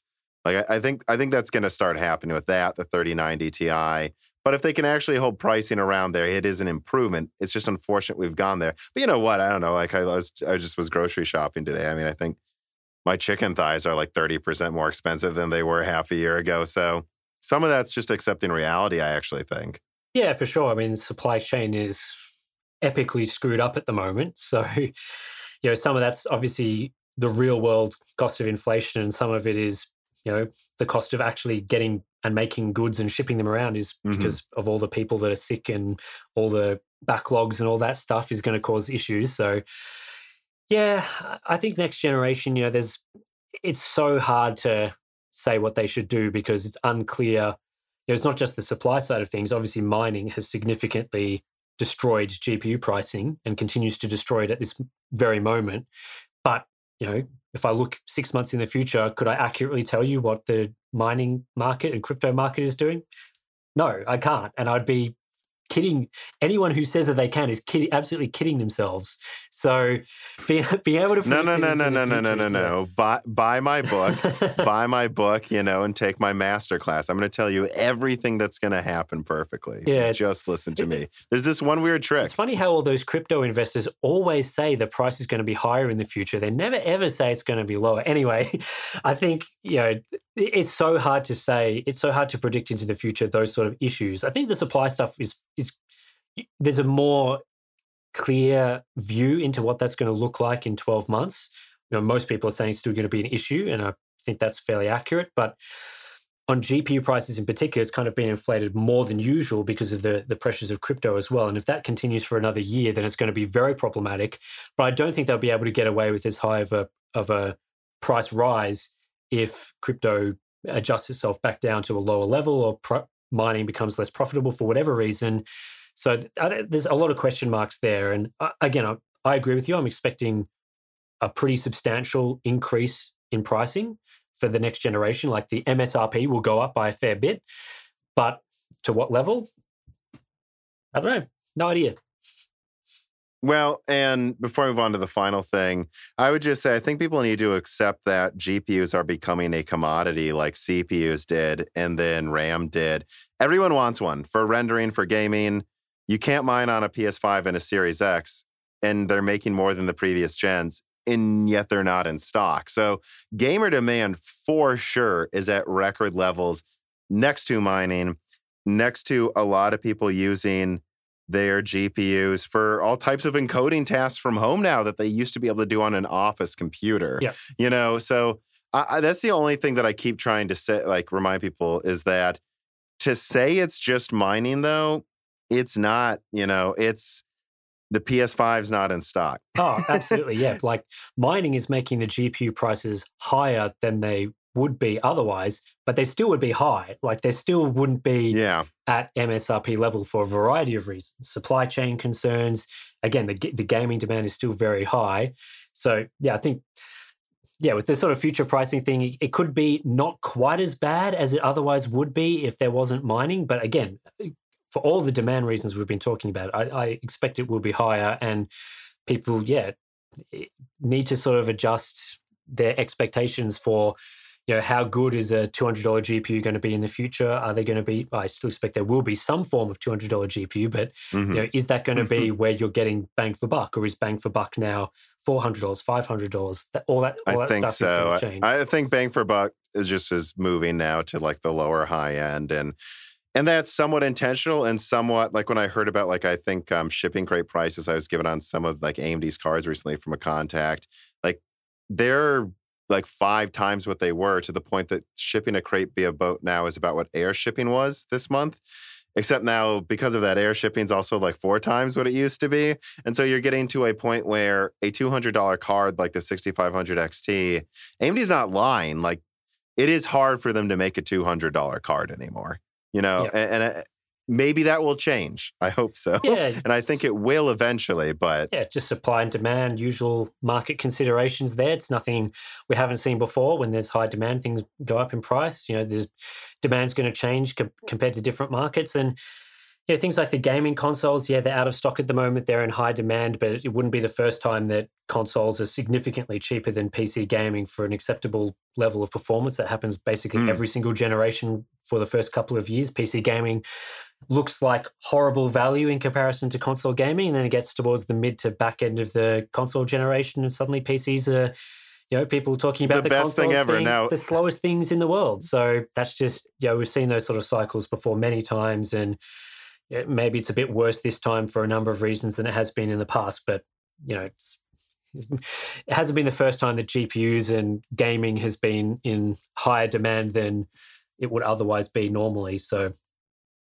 we'll see. We'll see what happens there. Yeah, and I keep finding it funny how at the beginning of a gen, it's always PC gaming's dead, and then by the end, console gaming's dead. Yeah. It's no, I don't think so. But well then, okay, the final question here that I'll just get to round this out. Kent Gain writes in, he says, hello, Mr. Lawsdead and Mr. Unboxed. Now that 2021 and CS are finished, what are you most optimistic for going into 2022? And I'll just throw on here, like, you know what? Zen 4, Raptor Lake, RDNA 3, Lovelace. I put a question mark there because I'm still not completely sure if Lovelace is coming out this year. I'm pretty confident in RDNA 3 still. Like, of all these upcoming products, and I'm sure there's some I haven't named, like, what are you most excited for? And just in general, what are you optimistic for gaming hardware this year? Yeah, I think what I'm excited for and what I'm optimistic for are almost two different questions, because I'm very excited to see what the next generation of GPU performance brings. But am I optimistic about that generation being, affordable, good and all that sort of thing? Maybe I'm less optimistic than I am excited about that sort of product. So I think there's really a lot of things this year that I'm very excited for, pretty much across all product categories that I would cover or Steve would be covering on the channel. CPUs, very exciting, I would think, with Zen 4 coming later this year. That's something I'm keen to check out. And in the meantime, we've still got, well, I guess they did just launch, but, very affordable, great value 12th gen Alder Lake parts. So, getting more value parts for CPUs is going to be good, and I expect that to continue to be an exciting thing throughout this year. Obviously, next-gen GPUs maybe not going to be as much on the bang-for-buck affordable side, but new performance tiers available is very exciting. And even things on monitors, I expect this to be one of the best years yet for HDR gaming for PCs. I think there'll finally be options for people, which we haven't seen before. So I'm very excited to check out that throughout a lot of the year. So yeah, but even then, I'm still optimistic that the market in general will be better this year than last year in terms of, things being more available, maybe a bit more affordable. I mean, we've already seen that GPU prices aren't as bad as they were at the absolute worst of last year. But yeah, I'm optimistic that there will be some gains, some headroom, some headway made there to improve the market and make PC building and PC gaming better than it was last year. Maybe that's not going to happen till much later in the year, but I'm not expecting it to be the most dire year ever. So we'll see. We'll see whether I'm accurate on that. I've got no idea, just making a guess. But yeah, I think this year is going to be pretty I'm exciting. sure no one will just share links to you saying Tim was wrong over and over if you're wrong, right? They're always very forgiving. Yeah, it wouldn't be the first time that's happened. So no, it's fine. Just speculating. It's just a bit of fun. But if it was as bad or as worse than last year, I think some things have probably gone wrong. So we'll see. And it kind of just, you're right, when it comes in terms of like the word optimism, not even a specific product, it is all about the shortages. I really think by the end of this year, for sure, shortages will be better. I just think in the next quarter, for some products, it's going to get a little worse again, because it just sounds like there's either a ton of congestion or there's not. And once that's relieved, I expect a lot of pricing to plummet in quarter three. I do actually still expect shortages to be all over the place for at least another quarter here. But yeah, I just can't. There's a lot of people hoarding parts that people need. Like, a lot of warehouses full of parts right now that I keep being shown, where I'm like, like, you already seen, I brought it up, like Series X and PS5 scalper pricing just rocketing down all of a sudden this month. Something's going on here where the floor is starting to fall out in some of the scalpers. So I do think it will be better by the end of the year. Yeah, and it's going to depend on the exact market segment that you're looking at as well. Like CPUs, they're pretty much normal at the moment. Like, maybe we haven't got as many super affordable CPUs as we normally would, but you can go and buy a new Intel 12th gen part or an Intel 10th or 11th gen part that's sub $200 very easily. You can buy motherboards for that pretty easily. Obviously, DDR5 is an issue, but there are just some product categories that, supply is very good, some that supply is very bad. And, all we need is a couple of those product categories where supply is really bad to improve slightly, and suddenly, building a PC is looking much better. So, yeah, I agree with you. I think it's probably a couple of quarters where it's not going to be amazing. There's not going to be a switch flicked and suddenly, you can build a PC at MSRP straight away. But, if we're not seeing incremental gains throughout the year and towards the end of the year, things being better than it was at the worst of 2021, then, yeah, there's probably been some like catastrophic issues going on with the supply chain, and who knows. But again, even if that doesn't happen, there's still a lot to get excited about for the actual products coming out. Like 2021, bad for supply, bad for the market, bad for the actual products coming out. This year, who cares about the market? At least we're going to get some products that are going to be interesting, worth talking about. Well, and I think some people were surprised they didn't tease RDNA 3, but I mean, I wasn't. I do think it's coming at the end of this year. I just think that they have zero reason to show any next-gen GPU, and they can't even sell what they have now. And I think like the thing we're going to see that's going to be interesting is where they price it, because I'm confident that the next gens are going to be very powerful again. Like the question is then, all right, let's say they double performance or something. Or is it going to be 30%? Like, is it going to be $900 for a 7800 XT? I don't know. I think people would accept that if that was like 30% better than a 6900 XT. They go, that's an improvement. Or are they actually going to try to get away with $1,000 for it? I think that's going to be the interesting question. But again, if you could actually buy something, I don't know, 50% stronger than a 6900 XT for $1,000, and it was that price, it's an improvement. It's going to be interesting to see what happens to the rest of the segments, though. Yeah, I agree. I think pricing, it always depends with pricing. They can set whatever price they want, but it's always going to come down to the price to performance, bang for buck sort of ratios. And if the product is twice as fast, but it costs 80% more, that may still be an improvement in price to performance, which may make it justifiable for some buyers. Yeah, it may sound super expensive, but if it's also heaps faster, then the price is going to be justifiable. What you wouldn't want to see is a 20% improvement for a 40% increase in price. That's the sort of movement you don't want to see. But again, it's all going to be complicated by supply. What's the current street prices for these cards? Should we be comparing the next gen pricing versus the MSRPs of the previous products, or the real prices people were paying for those products? And again, we're not going to be able to answer those questions until very close to that generation, when we know what the current prices on the street are at that exact time. So yeah, I would be surprised though if AMD and NVIDIA make cards that go backwards in terms of price to performance in some way. Again, what baseline metric they set for that, I'm not sure, but I'd be very surprised if, the cards were like 20% more performance for 40% higher price. I don't think that's going to happen. One thing that I'm 100% sure of is it's going to be very easy for AMD to make the 7500 XT look better than the 6500 XT. I think that's going to be the easiest thing they'll pull off ever. They've had 5 years to get that right. So they've had 5 years to increase price to performance in the $200 market, and they kind of haven't done it. So they certainly. I didn't say they'd make it cheaper. Yeah, there's that opportunity there for them to take at any moment. They could do it any time they want. So we'll see. To be honest, what I expect is they're going to be like, it's $300 and twice as strong or something. Maybe. That's what I think. All right. Well, I want to thank you for coming on, Tim. I think this was a great discussion. I guess before we close out, let me let you plug yourself if anyone listening this far isn't aware yet, right? Yeah, sure. Nothing too crazy. Just go watch some Hardware Unbox videos if you want to see our reviews and other analysis covering all sorts of different things. Should be a good year for releases, so there should be lots of reviews and coverage and that sort of stuff from us, diving deep into all the stuff. All right.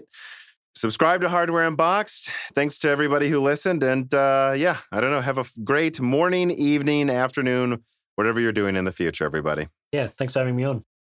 This podcast was brought to you by the YouTube channel and website Moore's Law is Dead. Moore's Law is Dead and Broken Silicon are trademarks of their creator, Tom. That guy is me, and I am indeed the creator, editor, writer, and showrunner of Moore's Law is Dead podcasts, videos, articles, and other media. However, I don't do this alone. Moore's Law is Dead is a team, with Broken Silicon co-hosted by my brother, Dan, audio editing by Gerard Cortez, and special assistance by Carbon Cry. Find all of our information, including the information of sponsors you can support, at www.mooreslawsdead.com. If you would like to send fan mail or hardware to us, please mail parcels to Moore's Law is Dead at P.O. Box 60632 in Nashville, Tennessee, zip code 37206.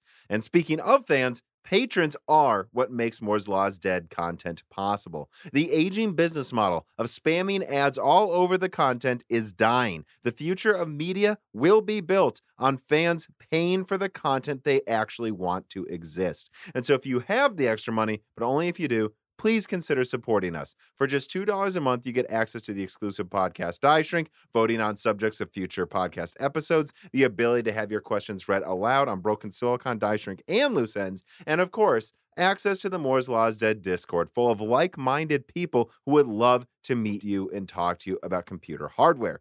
I am one of them. Additionally, higher tiers get access to ad-free episodes of Broken Silicon, the entire back catalog of Flyover States podcasts and other projects Moore's Law is Dead has done, and thanks in the credits of videos and other perks as well. And hey, if you can't afford to support us, please do share Moore's Law is Dead videos and podcasts with friends and family on social media, Reddit, and forums. And give Broken Silicon a 5-star review on Apple Podcast or your preferred podcast app. All of this really does help so much.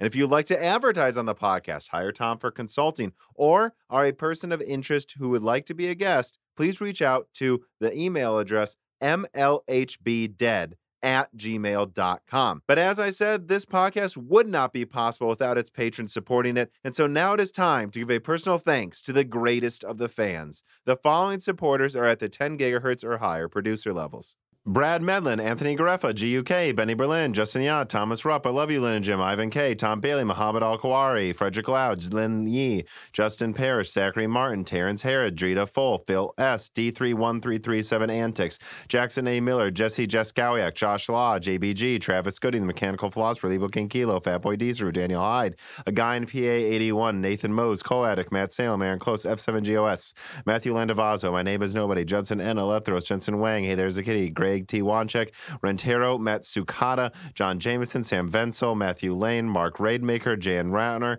Chris Licata, Michael McGee, Meyer Techrance, Eric Jackson, Jonathan, Patrick Groth, 3DS Boy 08, Dominique Cox, Stefan, Original Ross, Sandy, Garrido, Sanderson, Joaquim Hagen, Teak Autumn, Sol Connor, Michael Casa, Andrew S. C. Jitz, Aaron Keith, Gregory S. Acker, Endless Loggins, Tom Sen, Filippo, Justice Brennan, Zutsu Taylor, Trevor Powastu, Elenia, Danyan, Daniel Nishbal, Franco Frederic, Dan Galanowski, Ian Clifford, Axel Cisneros, Lane Perry, Joseph Kerriman, Brett Summers, Blake, Donovan Russell, Noah Nokelala, Zlicki, Martin Porshegi, David Cowden, Ricky Tan, Hulam, Patrick J.S., Justin Stables, Freddie Canos Jr., Stephen Coates, Kiwi Phil, Brucha, Jeremy So, Michelle Pell, Brett Summers, Eddie Del Castillo, Joseph Floria, Luis Correa, Deke, Jeezy Ramen, Tyler Lindley, Tim Robbins, Jake Dude 23, Brian Riggleman, Justin Gower, Caillou, Mark Kelly, Dave McCoy, Valco Malev, Game Langner, Ronnie, DNA Tech, Michael Dean, MJB1, Maurice Courtois, Wesley Sager, Sarcastro, My Sharona, Y Truey, Roman, William W. Draper,